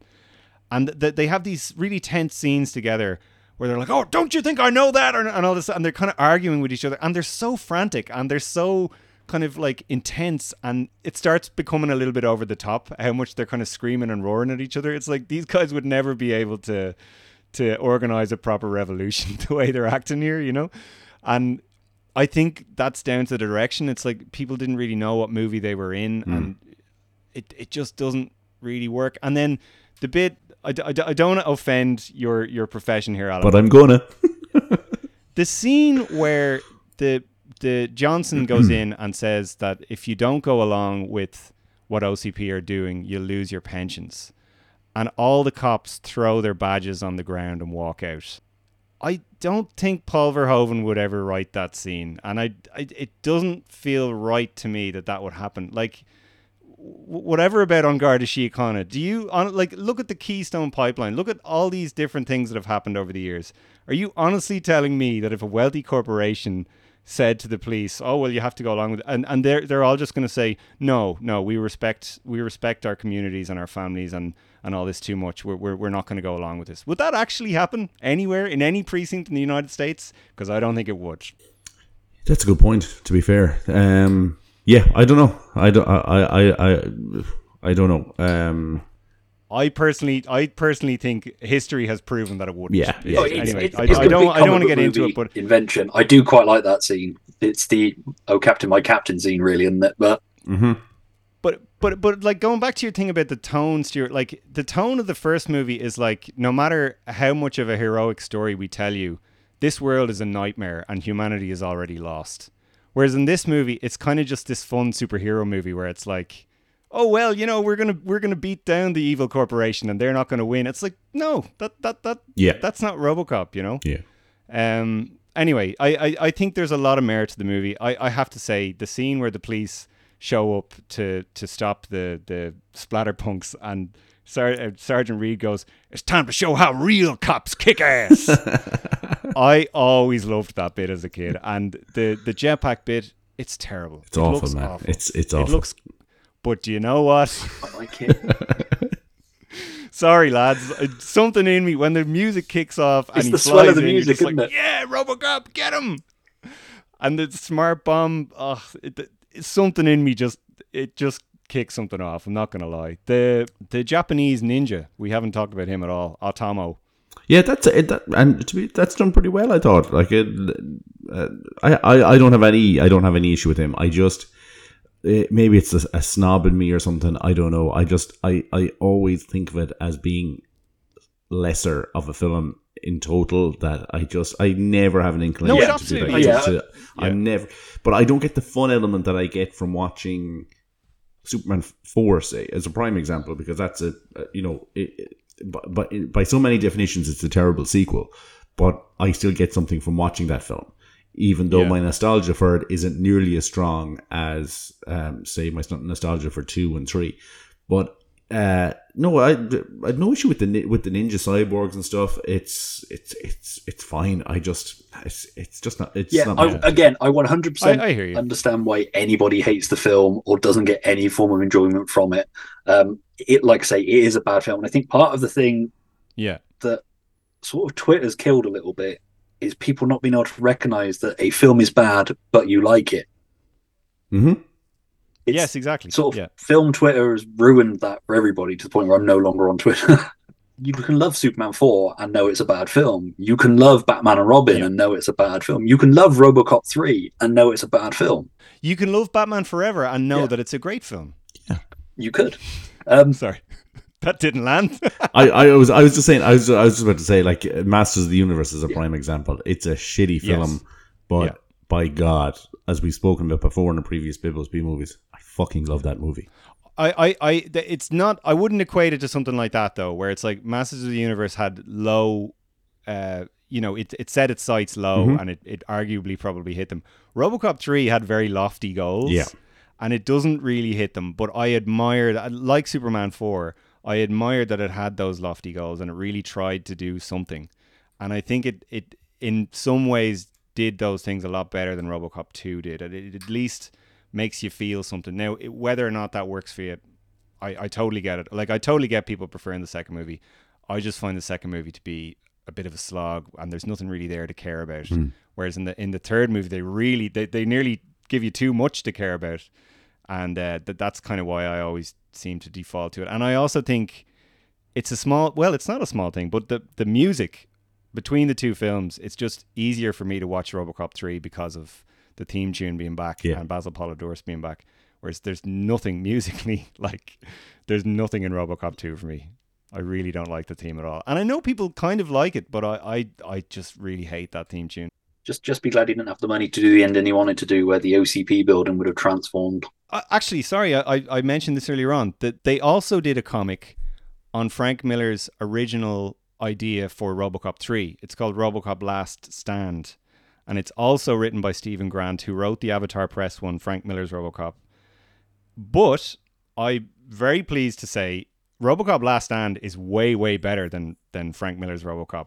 And I definitely recommend. It's still not great, but it is much, much better. It's much more readable.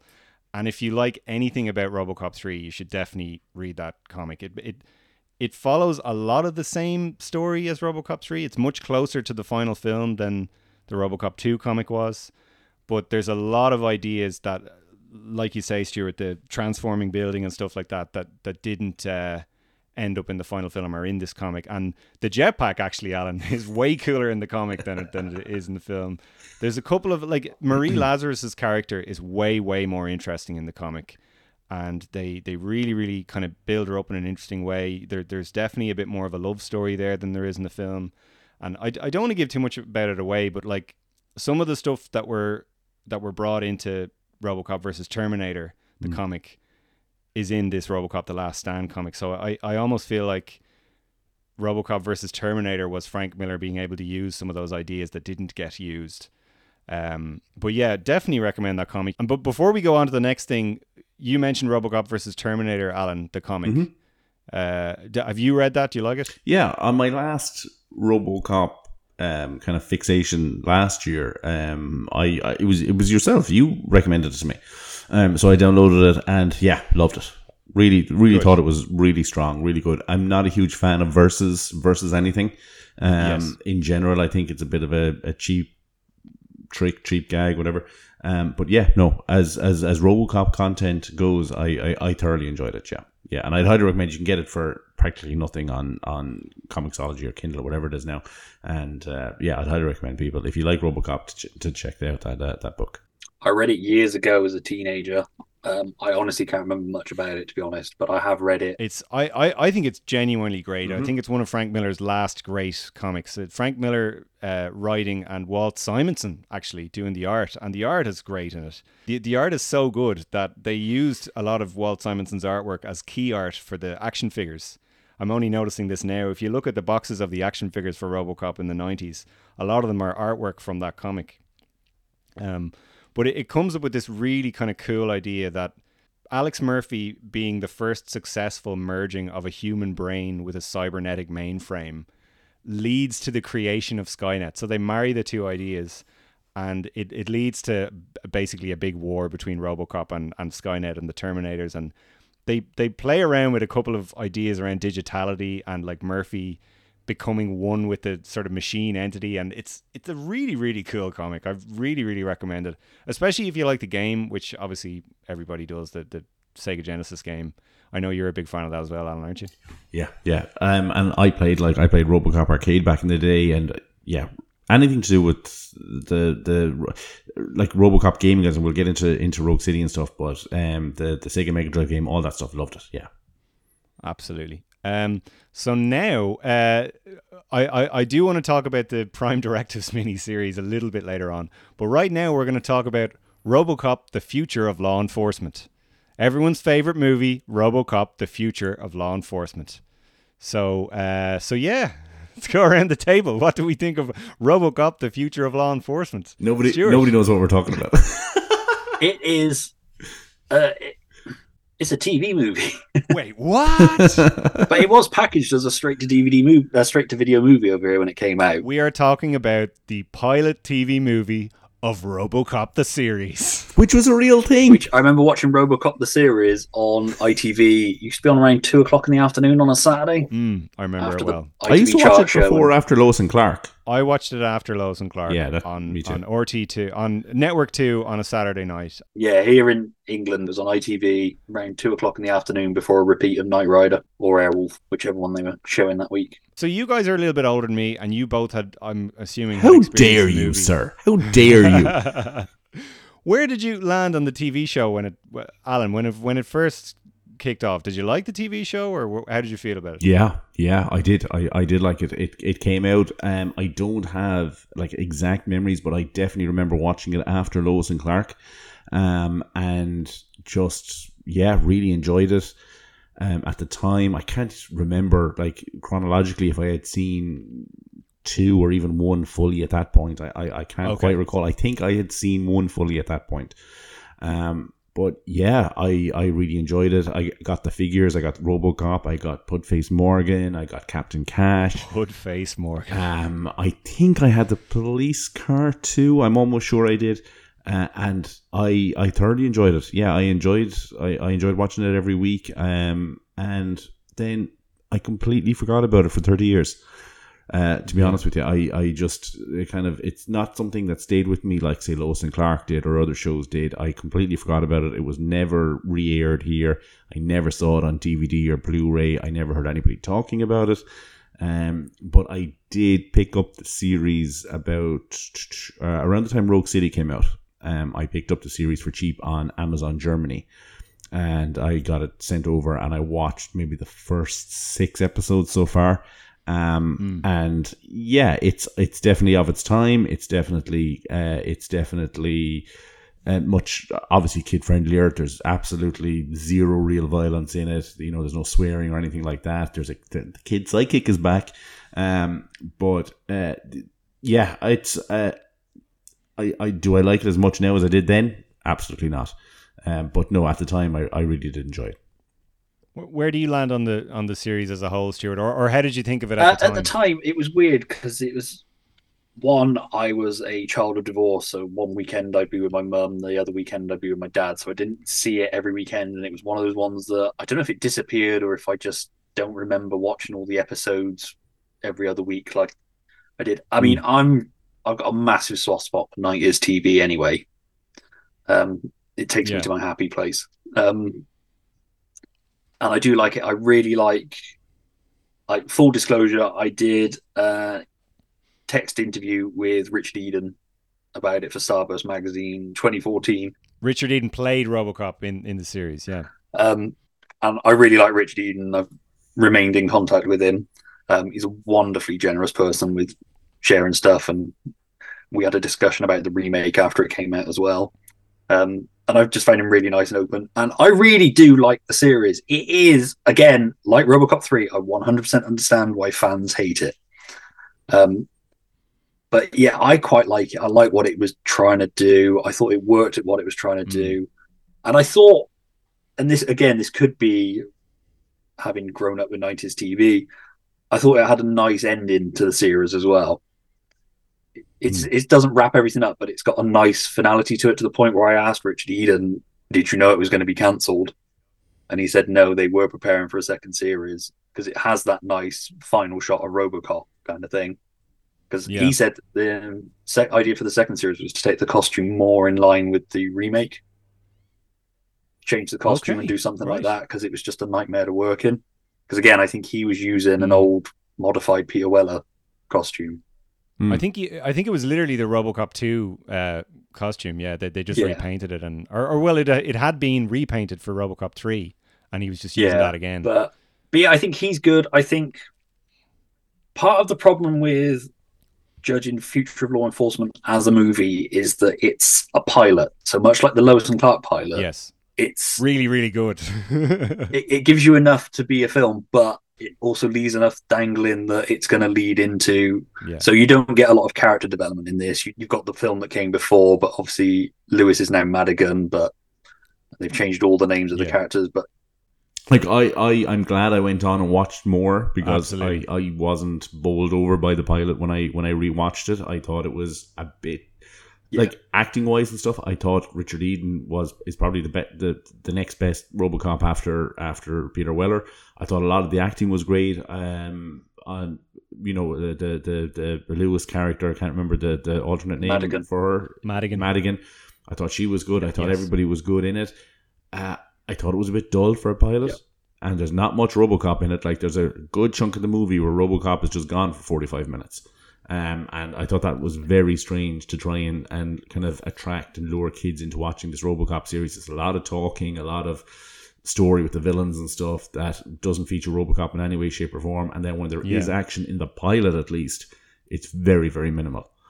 Even the final third act fight is very, and and I can see, like, it's smart. Like, I remember this from watching the show originally. They kind of revert to this thing where he throws this kind of hockey puck, and it sticks onto stuff, and he shoots it, and then that explodes, and that kind of knocks people over or whatever. And it's so funny the way he does that. Like, I was watching it today, I was like, they go out of their way to do this hockey puck thing where he shoots it and it blows up. Couldn't he just shoot them in the leg? Like, it would cost less in property damage. You know, they wouldn't be irreparably injured. They wouldn't die. Like, couldn't we just do that? But they absolutely have to go out of their way at every opportunity to show that he doesn't shoot people and nobody's getting killed or injured. Like, and there's another bit where you think he shot a guy, but no, he's actually shot like a thing behind him or something to make his jacket go on fire. So he takes his jacket off.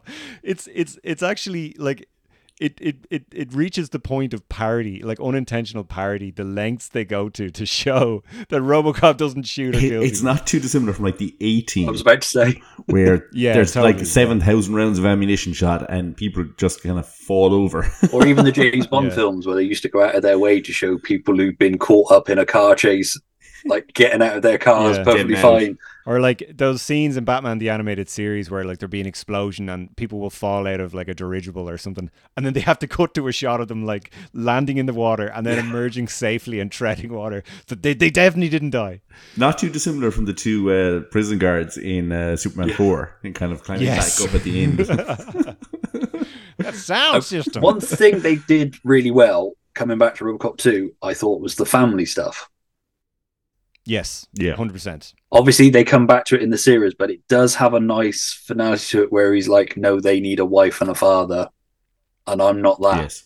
And that's kind of where RoboCop 2 should have gone. 100%. So look, first of all I want to say I completely agree with what Alan said. I think that I really, really, really like RoboCop the series, and I think it's probably arguably the best continuation thing in the RoboCop franchise. Now, just clarify, when did you watch it? You watched it live at the time as well? I watched it on RT2 on Saturday nights. Okay. I think we might have got it a year late. I'm not sure. I remember it being 95 or 96 when I was watching it, and I know it came out in 94 in America.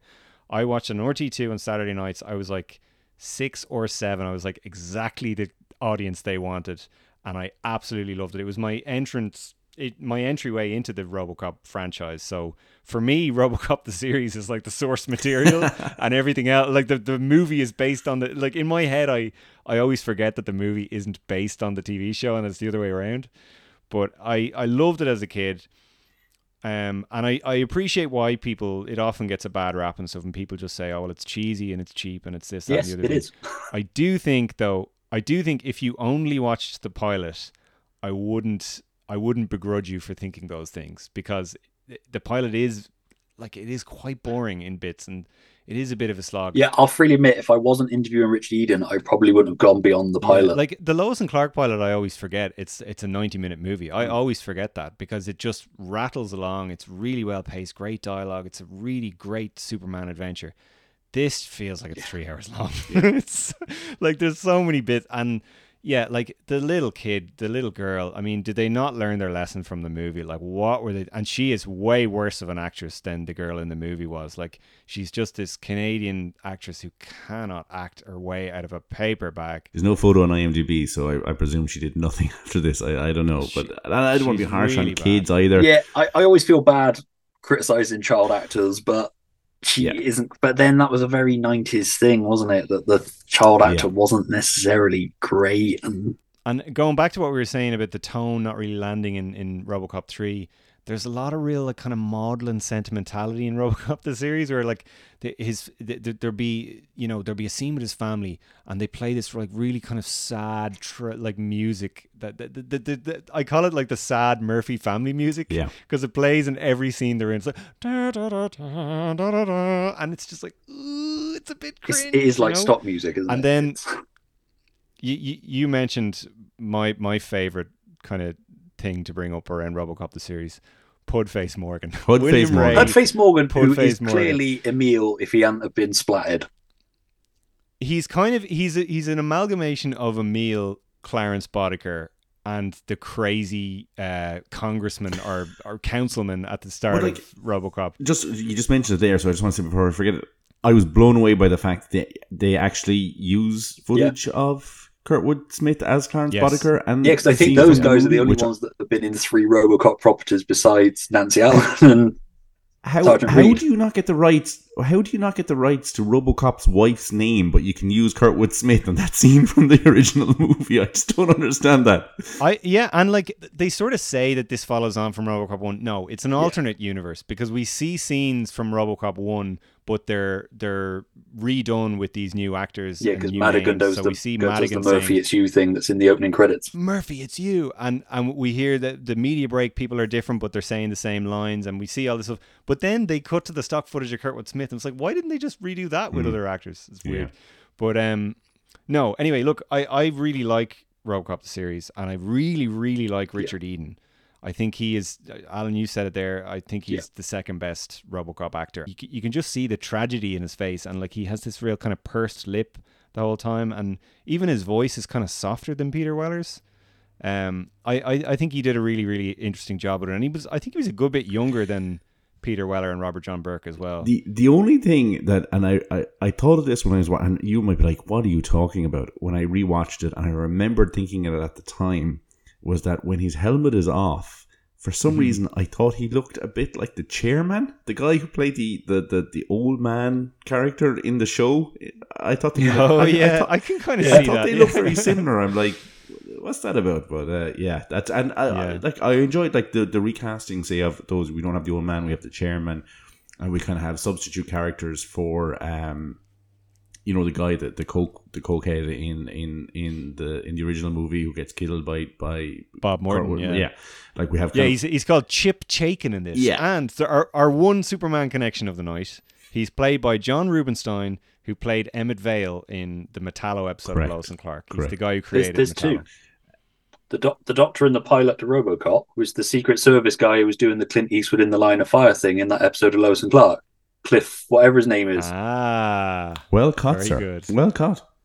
There's probably others, in fairness, but what is it? Just to speak to it, what do you think of the plot of the episode? Oh, it's goofy as hell. I mean, it's interesting enough. The idea is that they're trying to make this thing. Is it called Metronet? Yeah. Is it Metronet? Yeah. So a neurobrain. They basically come up with this neurobrain, this AI thing that's going to control the whole city, and they need to use a human brain to interface it. So it's coming back to the similar ideas of the first film and the second film, where they need a human brain to interface with the machine, and they can't find the right one. So they end up taking this secretary, Diana, who's a bit of a rip-off of Selena Kyle. Absolutely. I was going to say that. Absolutely, yeah.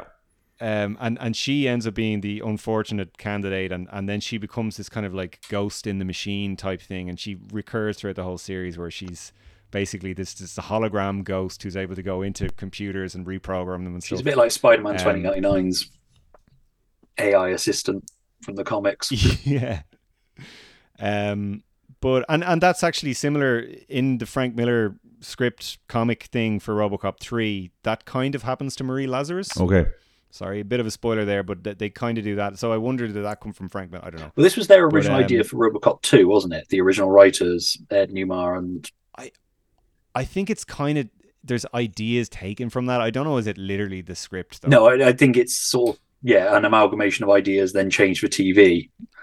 Because there's an interview, I've seen an interview with them somewhere where they said that that's basically what happened. They took their RoboCop 2 script that was rejected and turned that into the pilot. I think it would be very unfortunate for people to dismiss this straight off the bat. Yeah. Or I would nearly say don't watch the pilot. Skip to literally skip to the second episode. The second episode is a two-parter, Prime Suspect. And it's a good one. Like it's a good episode. It's like RoboCop gets framed and Madigan/Lewis has to clear him, and loads of really, really cool stuff happens in that. There's one. a great episode with Murphy's dad as well. Yeah, I forget the name. That's right. But yes. There's two with Murphy's dad that are really good, and there's one with Rowdy Roddy Piper from They Live. And it's basically there's this character in the media break ads in RoboCop the series called Commander Cash, and basically the idea for anyone who hasn't seen the show, they're these animated cartoons starring this superhero that is basically the OCP mascot, and he's just constantly trying to get you to buy shit because he's like a strong economy will help beat crime or something like that. The advert he has in the pilot, where he takes the destitute family, drops them at the mall, and gives them credit cards. Gives them credit cards. It's amazing, and it like that. That's probably one of my favorite things about RoboCop the series is it probably does the satire. At times, it gets the satire of the first movie really, really right. At times, not always. Like sometimes they really. It's so strange that they released a Commander Cash action figure though. I had the action figure back in the day, and it's just so strange. But those action figures, that line of action figures was actually really, really solid. Yeah, I really need to buy them. Yeah, really, really solid. There he is. I have Commander Cash here. I recently, to my great shame, I was very stressed at work, and sometimes when I'm stressed out, fellas, I tend to stress buy on eBay, and I ended up stress buying pretty much every figure from RoboCop the series. So I have in their packet still to this day Pudface Morgan, Madigan in the packet. I have everyone's favorite character Stan Parks, who is kind of the Sergeant Reed stand-in, and then I also have RoboCop himself, and I believe this to be the actual best RoboCop action figure ever. I think it's really good. You can take his helmet off, and there's like a battle damaged version of his helmet, and you can take his chest piece off, and there's a battle damaged version of his chest piece, and it's just lovely. My brother had it when we were kids. Now I have my own one. Perfection. Yeah, no, they were great. I still have my original loose RoboCop, though the accessories are long gone, and I have my original Pudface Morgan, which was a great figure. And I used to cross play him with Batman and all sorts of stuff because he was a good villain, to be fair. Pudface Morgan, the action figure was great because he sort of looks like he's wearing a fedora, and he's wearing like a tie with spots on it and like a black jacket. He looks like he could be the Joker's henchman or like Bob the Goon. Yeah, he fits into that very well. He into anything. Yeah. I think Pudface Morgan in the show, as much as I love him and as much nostalgia as it gives me to think back to watching the show as a kid, and I definitely loved him as a kid, arguably the most ill-advised idea in the whole thing. What were they thinking? It just pushes the kind of goofy cheesiness of it into sort of Batman 66 levels, and I think there's a definite feeling that they were trying to go for Batman 66 with this show, just like there was at times in The Flash, and there definitely was throughout a lot of Lois and Clark. Like, you can feel it's like, oh, this is the modern version of Batman, because there was a lot of social satire in Adam West Batman as well, and they were kind of taking their lead from that. It's like, this is how you do family friendly social satire adventure superhero stuff, and sometimes it works and sometimes it really, really doesn't. I mentioned the Rowdy Roddy Piper Commander Cash episode. I think that's a really good episode, but if you Google Rowdy Roddy Piper RoboCop the series, you would be forgiven for looking at that and going, holy shit, I'm never watching this. Because the live action Commander Cash costume is pretty ridiculous. Oh, it's awful. He's got that plastic yellow bit. He's got like a plastic wig, and then he's got a mask and then another mask on top of that mask, and it just looks really, really silly. But I think it kind of is supposed to look silly. Yeah. But that's not going to work for everybody, you know, that kind of way. And that's a really cool episode, because it's basically like the creator of Commander Cash gets ripped off by this OCP executive who takes all the money from it. So he becomes Commander Cash in revenge and starts going to all these OCP events where kids have been mind controlled to believe Commander Cash ads. So because he is Commander Cash, he's able to just tell these kids, take what you want, don't pay for anything. And these kids are just like shoplifting everything, like in RoboCop 2 with the baseball team. I think it's a really, really cool episode. And I kind of feel like, were they doing a little bit of a dig at Stan Lee with that story? Because there's all this, like, when you see the origin of Rowdy Roddy Piper in it, it's drawn to look like Jack Kirby artwork. Okay. And I'm like, are they saying that this OCP executive is kind of Stan Lee? Because Stan Lee kind of, like, I don't want to say he took the credit for people's ideas, but he often didn't correct people when they said, Spider-Man, Stan Lee creation. You know, they never given any credit to Steve Ditko. I don't know. I think that episode's really cool. I just say, if for anybody who wants to watch them, they're readily available on YouTube. You can watch them on YouTube right now, and really, oh yeah, I've watched a few of them on YouTube over the last while as well. Especially when I came down when I moved, I don't have my DVD player set up, so when I wanted to watch extra episodes after the pilot, I watched them on YouTube. But I got a really cheap box set. I think it was like 11 or 12 quid. I got it from Amazon Germany, and it's perfect. Now the wording on the box, the packaging is in German, but it plays perfectly in English, and it's a really good Blu-ray box set.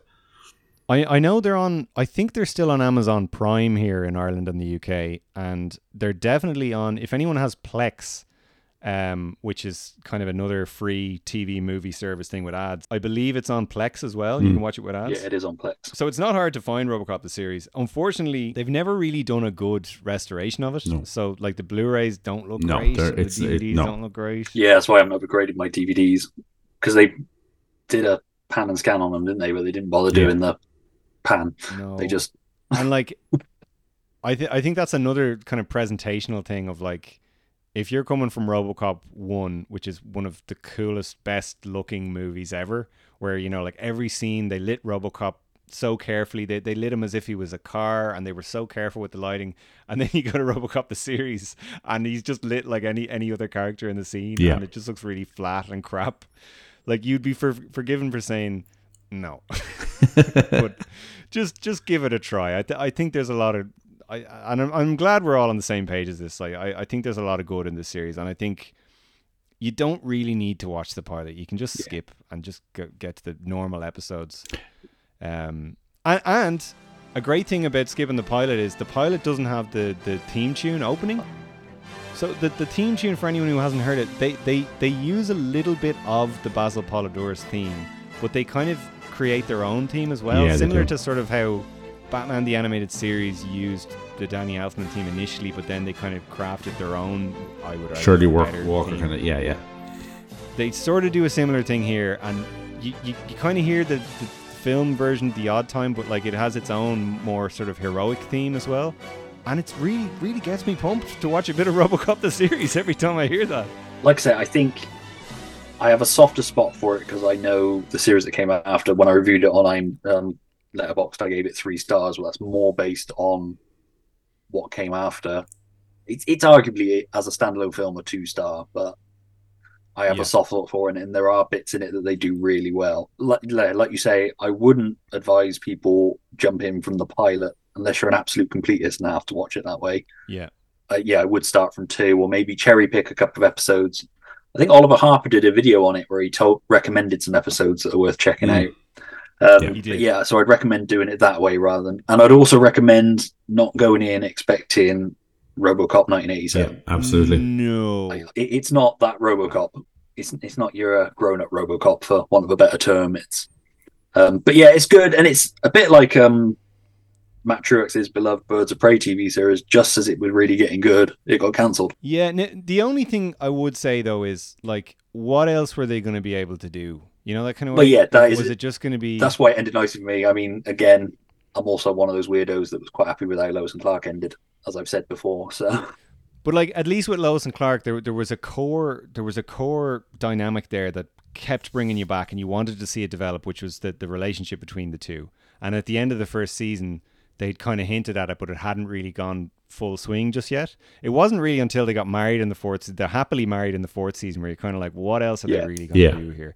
And like I say, RoboCop the series has a nice final ending that makes you think that they knew they weren't coming back for a second series, and so they ended it on that triumphant sort of shot. The only thing they really could have done that they didn't do in the series was have Murphy. They come up with this conceit that Murphy can't reveal his, we'll call it a secret identity.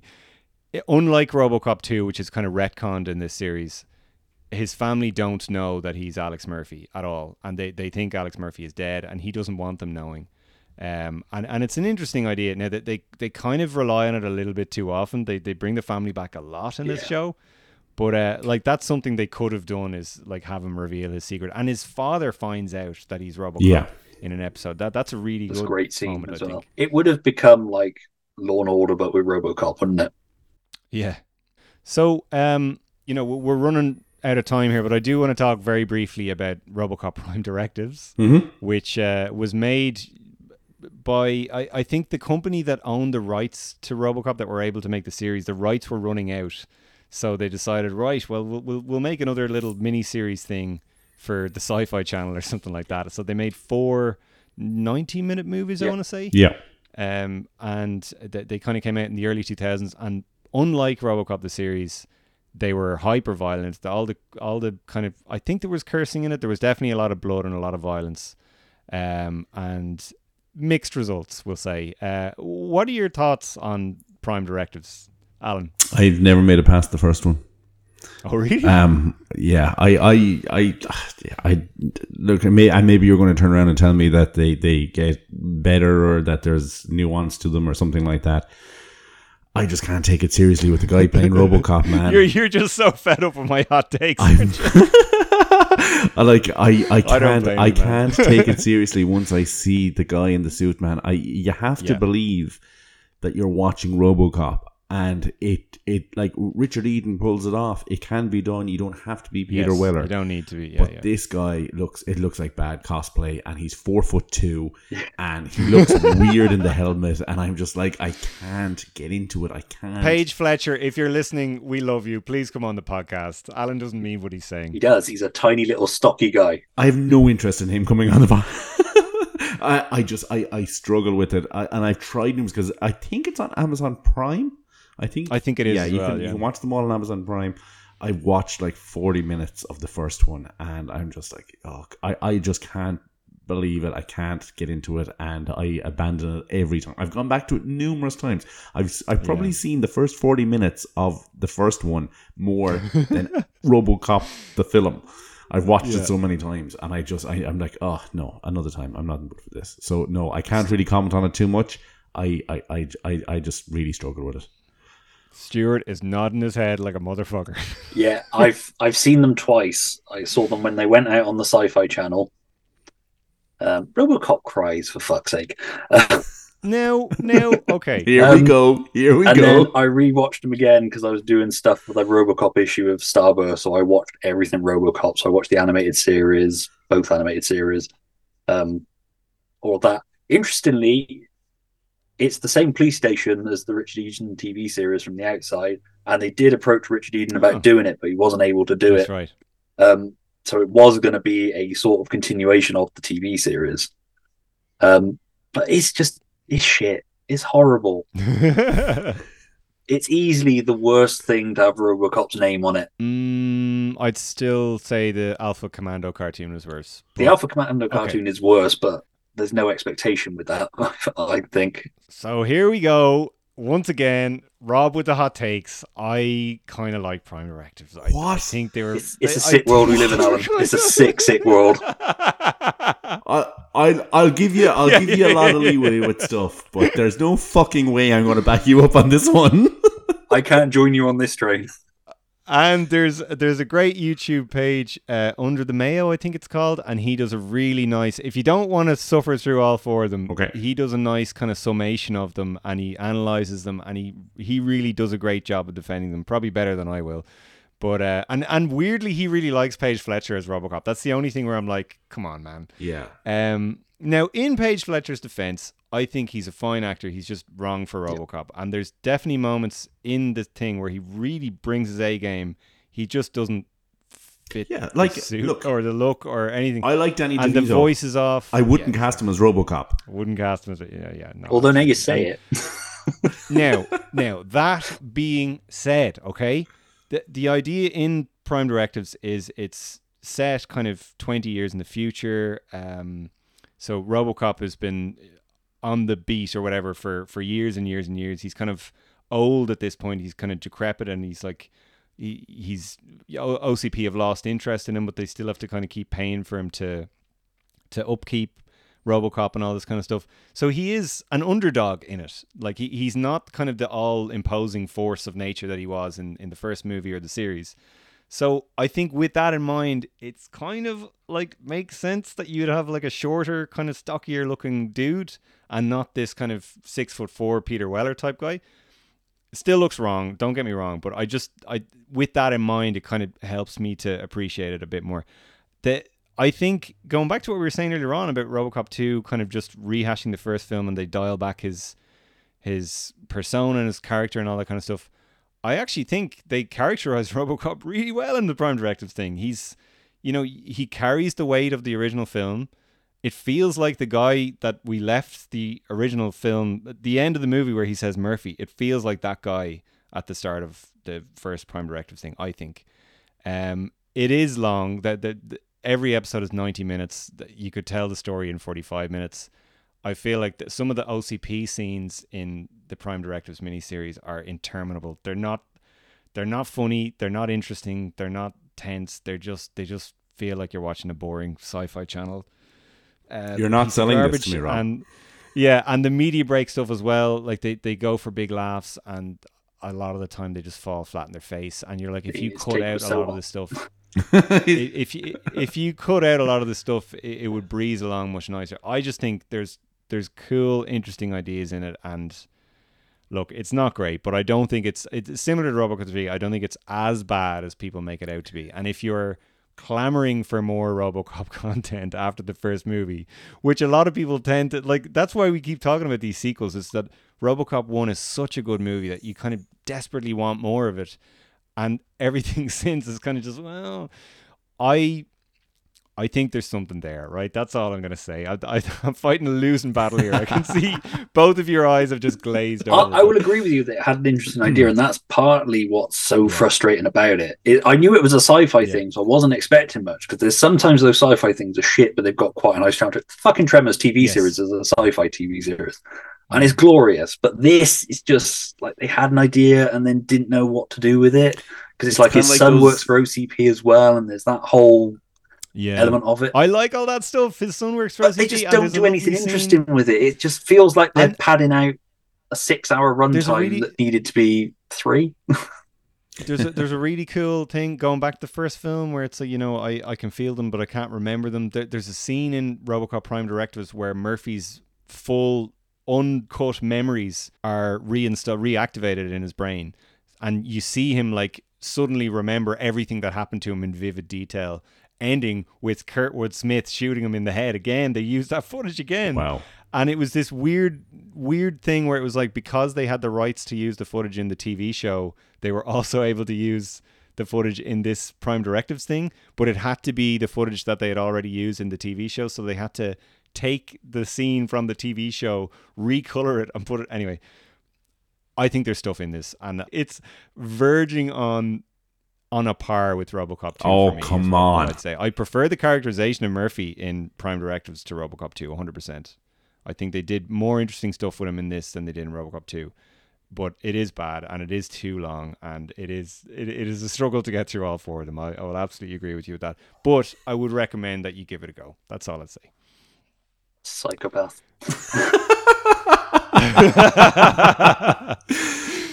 Thoughts on the reboot? I saw it in theaters in 2014, Valentine's Day 2014, with my wife, and I walked out and I was like, well, that was a film. It was fine. I could see what they were going for in terms of, like, they updated the satire with Samuel L. Jackson, and he's kind of this Fox News pundit guy and all that kind of stuff, and that was interesting. They cast the most bland Alex Murphy imaginable. The actor just didn't bring anything to the role in any way, shape, or form. No, he plays Alex Murphy exactly the same as he plays RoboCop. There's no difference. And nothing against Joel Kinnaman. I've seen him in other things where he's been good. He's good in the... Is it The Killing he did the American version of? Yeah, he's good in that, the episodes of that I've seen, and he's pretty good in The Suicide Squad. I think he's great in The Suicide Squad. But he's blandy McFucking bland in this. This character has no arc. He goes on no journey.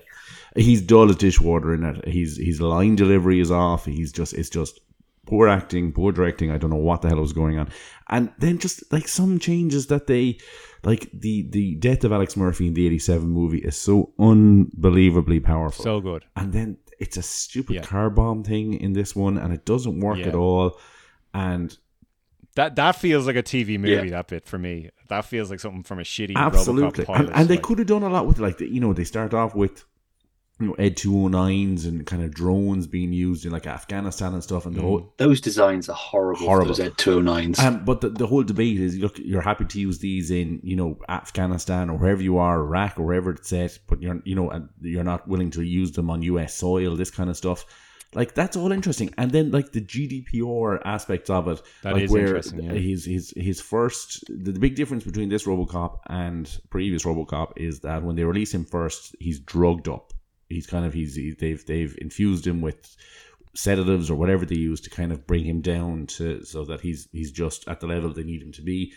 And then he's scanning crowds and he's seeing like, oh, there's a murder in the crowd, but they don't really go anywhere with that. The fact that he's invading people's privacy and he can just do what he wants, and and then the suit. It doesn't feel. It feels like the actor is just wearing a rubber suit with his face exposed. It doesn't feel mechanical. It doesn't feel. No, it's just a really. It's prime definition of just a bad remake. Don't remake good films. Remake bad films and make them better. Again, like I said earlier, Yeah, they seem to have an idea, because originally it was going to be Darren Aronofsky, wasn't it? But then MGM went bankrupt and that all fell apart. Like I say, they seem to have an idea with how they were going to approach it, but then they just did nothing interesting with it. And like I say, the designs are all flat. You've got the Iron Man Ultron-y type robots, and then they take this glorious design and make it so shit. They try and make it look like, and Michael Keaton's in the movie, but they try and make it look like a Michael Keaton Batman suit. Like, I've never wanted to go back to it. I've never been like, oh, you know what I'll watch? I'll watch the 2014 RoboCop movie. I watched it in the cinema, and then I watched it again last night. That's the first time in 10 years I'd seen it, and it's just like, meh. Yeah. It is the very definition of meh. Don't worry, guys. I'm not going to come along and say, "Yeah, guess what? I love the 2014 RoboCop." Yeah, here we go. No, I agree with everything you said there. I think there are interesting ideas in it, and in fact, probably the biggest problem with it is that it should have been its own original thing. It shouldn't have been called RoboCop. Call it anything but RoboCop.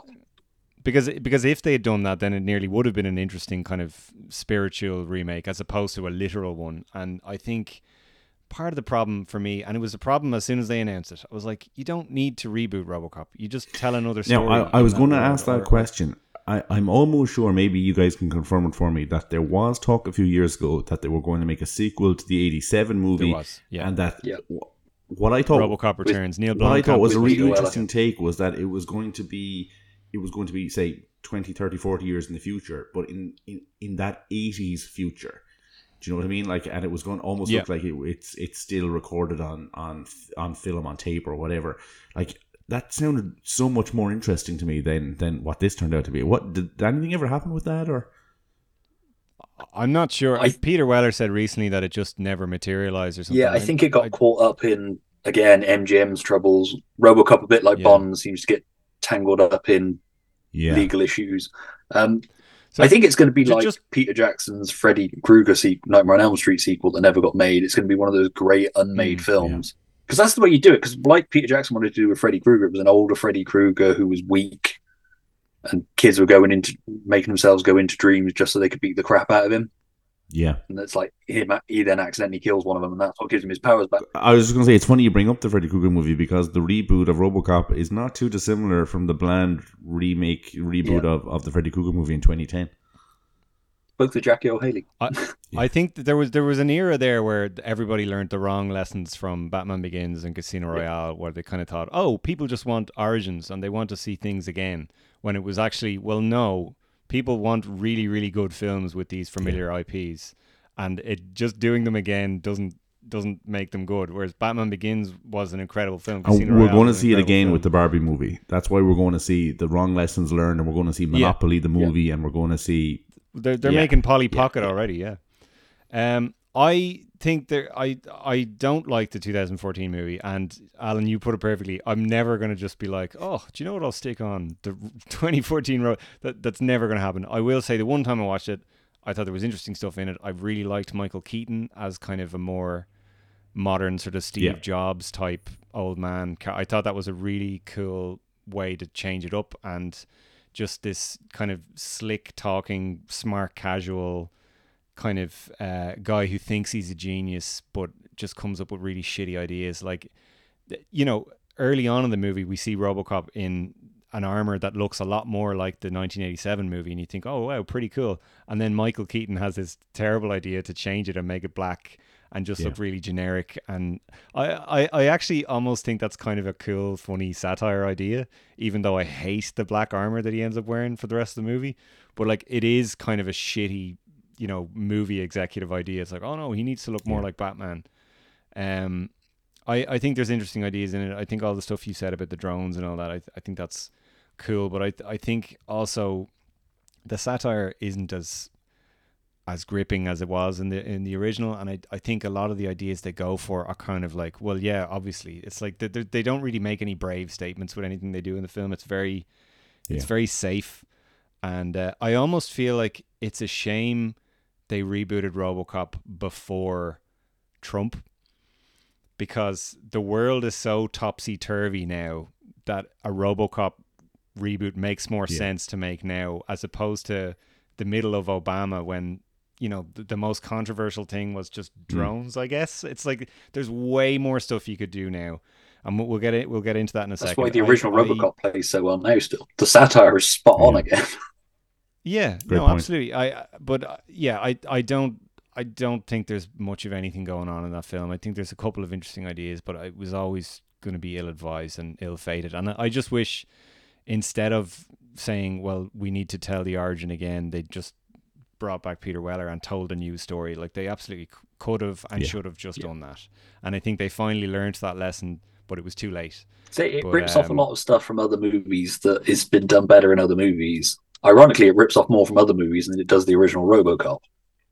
And I think, and it definitely does, and there's bits of Iron Man in there, ironically enough. I think one of the things I've come to find out with RoboCop is it's not really an action franchise, and you don't need action set pieces in a RoboCop movie. And I think all the sequels, 2, 3, and the reboot, all didn't misunderstood that like, actually, one of the wisest things they did in the first movie was they went, well, maybe we don't need another big Ed 209 battle, and maybe we don't need an evil RoboCop, and we don't need a big Batmobile type car. We can just have him in a normal car. Whereas like all the sequels and the reboot are like, no, he needs to be a badass, and he needs to be, running through fire, and he needs to be doing backflips. It's like, you don't need any of that stuff. But yeah, look, it's getting late. Let's talk about the game. So, Stuart, you're not a gamer. You've not played RoboCop. I'm not a gamer. I'm a casual gamer, but I don't have a thing to play the new RoboCop game on anyway, and I'm just going to sit back and listen to this bit. So just to give a bit of background, by the way, the company that made this, Teon, they also made a game called Terminator Resistance, which came out a couple of years ago, and it was on nobody's radar. And it didn't get great reviews when it came out. It was kind of what we call a AA game, which is sort of a lower budget game, but still has a lot of bells and whistles to it. And it didn't get great reviews, but it was kind of like reassessed by fans later on. A lot of people went, geez, there's actually a lot of cool stuff in this Terminator game.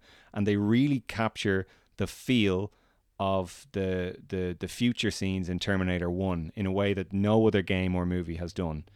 And a lot of people kind of reassessed and reevaluated that game, and it became a fan favorite, and it got really, really high reviews on Steam. And I eventually played it. I absolutely loved that. And I think it's probably the only Terminator 3 film, of which there are many, that I actually really, really like. And I heartily recommend it. So when I heard that these guys are making a RoboCop game, I went, oh shit, yes. And I remember, Alan, you were very, very excited as well. I was like, set your expectations, because this is a lower budget studio. It's not going to be Spider-Man. It's not going to be this huge blockbuster. It's going to be, it's going to come in a little bit lower than that. And I was glad I did set my expectations. But Alan, you tell me, what did you think of the game? I pre-ordered it. I really, really, really, really liked it. I didn't absolutely fall in love with it the way you did, but I really, really liked it. I had so much fun playing it. It is a love letter to RoboCop. You can tell by the detail and the Easter eggs and the thought and the effort that was put into the development of the game that it was made by fans of the original film. And it is to RoboCop what the 2009 Ghostbusters video game was to Ghostbusters. It's the next sequel. It's as worthy a sequel as anything that has come after the original film.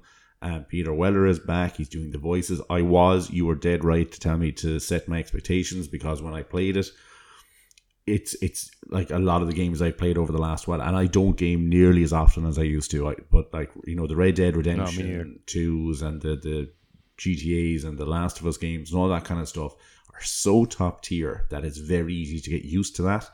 And then to go back to kind of a AA game, and it really did feel like playing a PlayStation 3 game. In a lot of places, RoboCop himself looks amazing. Lewis looks amazing. But when you're playing it, the say small things, and again, this is real first world problems, but like NPCs interacting with each other is not amazing. It's not going to blow you away. It's kind of like what you would get kind of 12, 15 years ago. But it's just being, if your goal is to play a game that makes you feel like you are RoboCop, then they fucking smashed it, because that is exactly what they do. When there's a level at the very beginning where, and there's no spoilers because it's in the trailers and everything, where a news station is kind of taken over by these punks. And RoboCop arrives and he has to take out the trash, and he goes in and you're shooting these guys, and next thing the team swells up as you're going through. And I was like, and I was wondering how they were going to do it, because it's not the 2014 version, it's the 1987 version, and he moves slow. Like he's he's a big hulking guy, and they play into that in a really great way. Like, you're blowing guys away, the music is swelling, you feel like you're a tank.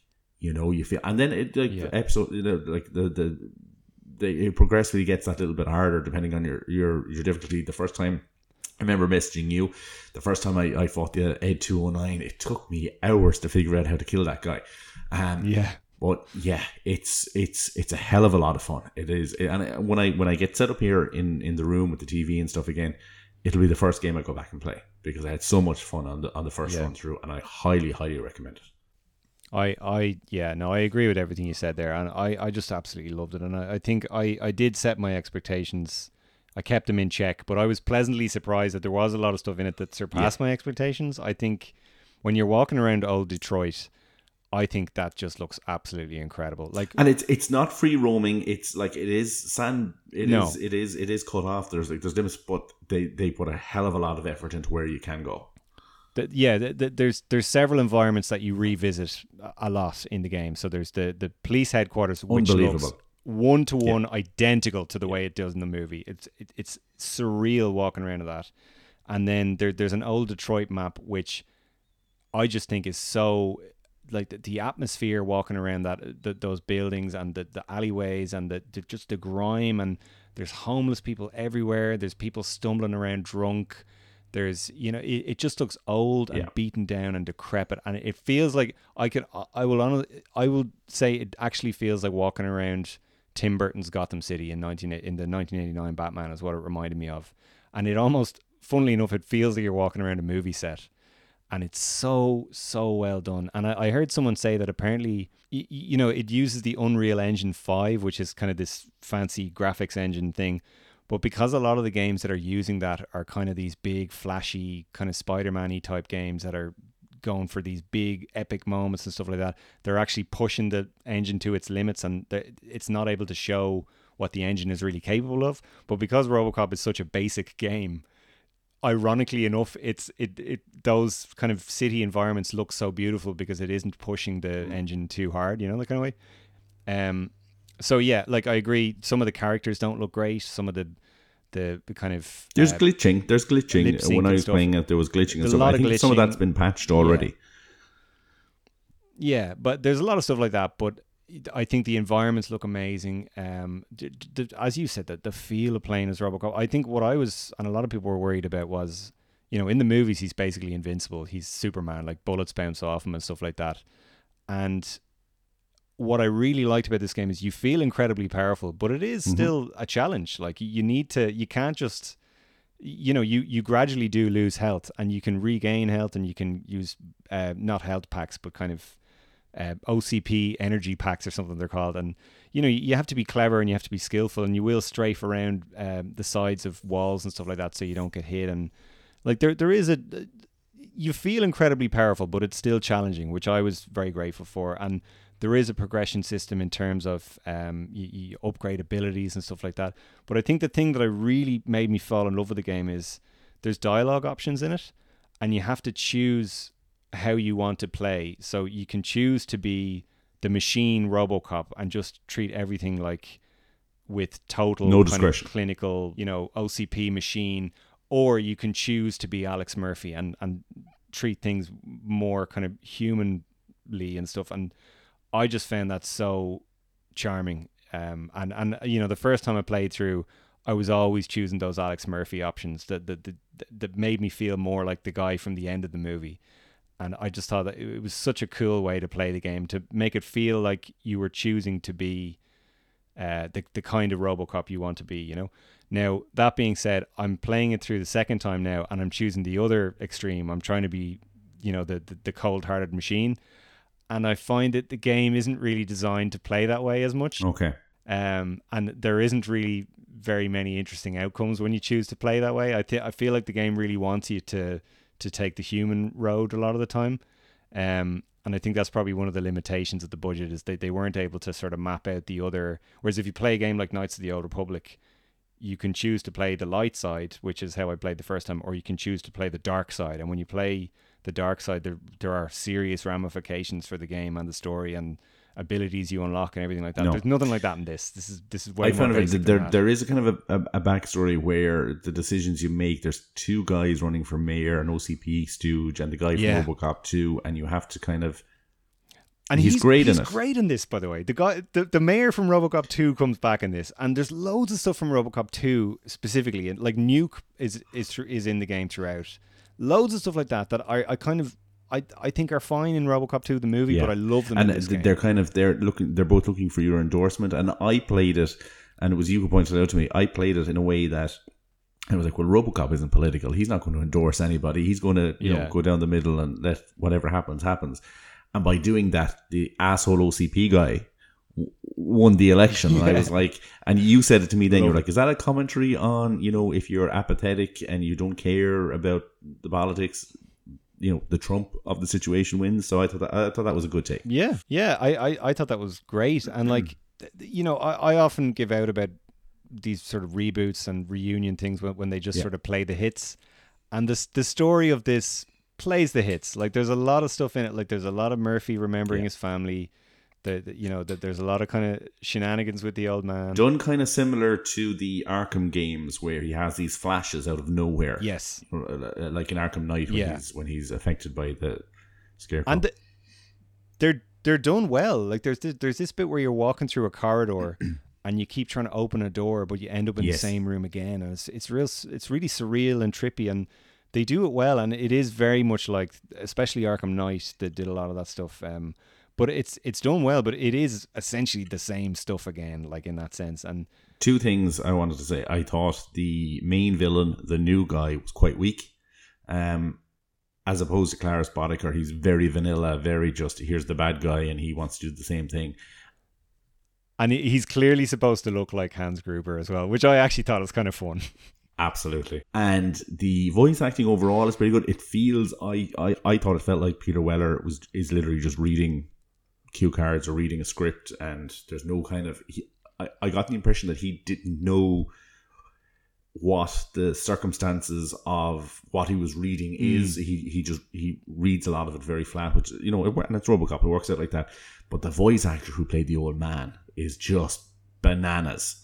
Shocking. Crazy. It's the worst voice acting I've ever heard in my life. You can feel like... Because I always notice in RoboCop 1, you can hear Daniel O'Hurley trying to do some kind of like, I've had this dream for about 40 years. And there's a couple of lines like that where he almost sounds like he's trying to sound like he's from the South. Yeah. And you can hear this guy trying to do that too. Yeah.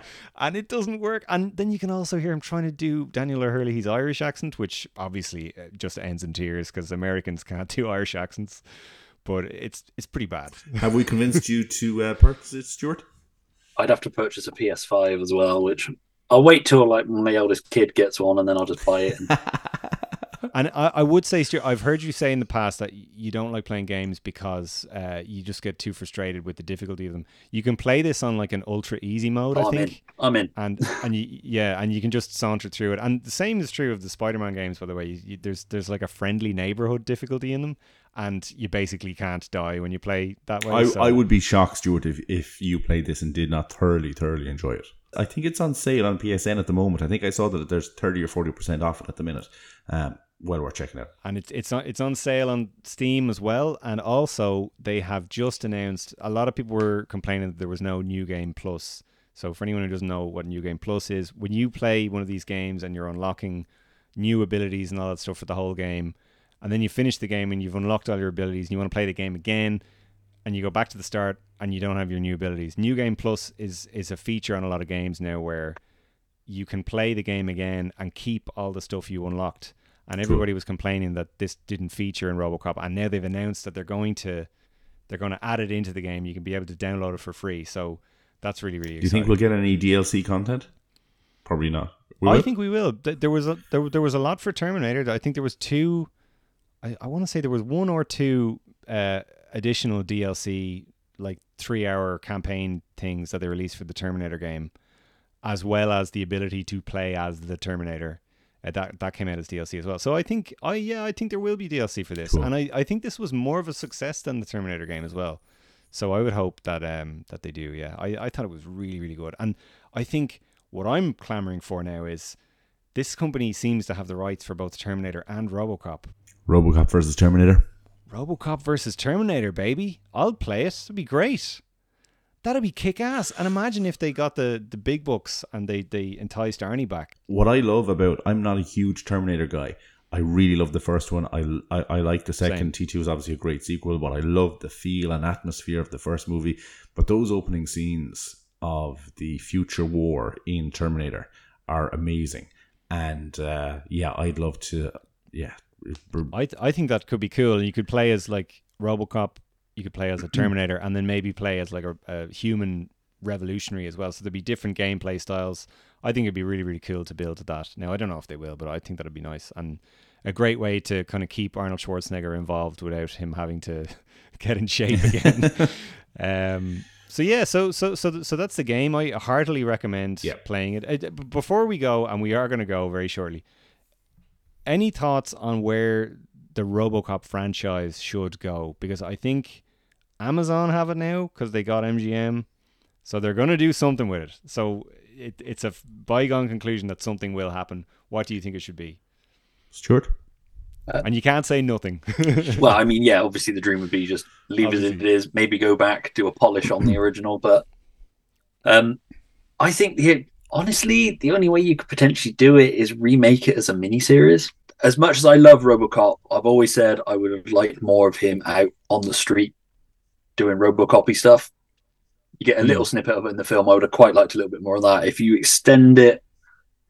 Oh, I completely forgot to say, by the way, there's a lot of that in the game. And in many ways, that stuff, the kind of busy work, detective work type stuff, reminded me more of the TV show than the actual movie. And for that, I also really liked the game for that. So if you come away from RoboCop 1 going, geez, I'd love to just spend more time in that little montage where he's driving around doing RoboCop stuff, play RoboCop Rogue City. Sorry, go on. And unlike the 90s TV series, now it'd be prestige TV. Yeah. So you either, if you're going to go the remake route, that's the way you do it. If not, you dust off that RoboCop, bringing back Peter Weller. I agree with that. I think in a world where I'm not a big fan of like de-aging and all that kind of stuff, but in a world where it's a guy in a suit and you see his nose to his chin, I think it would be very easy to de-age in 2 or 3 scenes or 1 or 2 scenes where he has his helmet off, have another dude play him who looks like Peter Weller in the suit and voice him with Peter Weller's voice.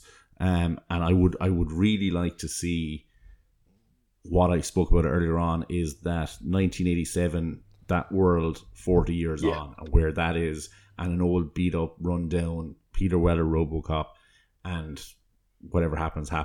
That's the only thing film wise, live action wise, that I would have any interest in going to. I wouldn't really have much interest in another reboot.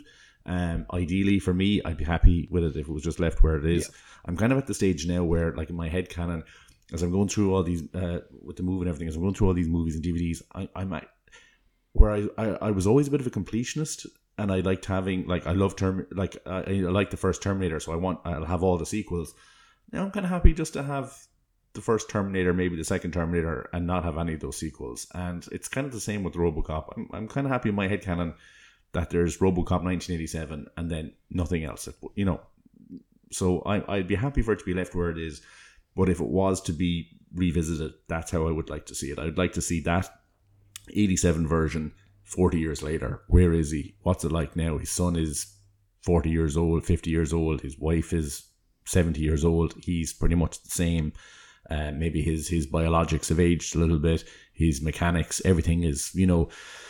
the software is all changed. It's all digital now. He's analog pretty much. He's out of date, and they have to bring him back, or he has to kind of rise to meet the challenge, something like that. And that's the only thing I'd have any interest in.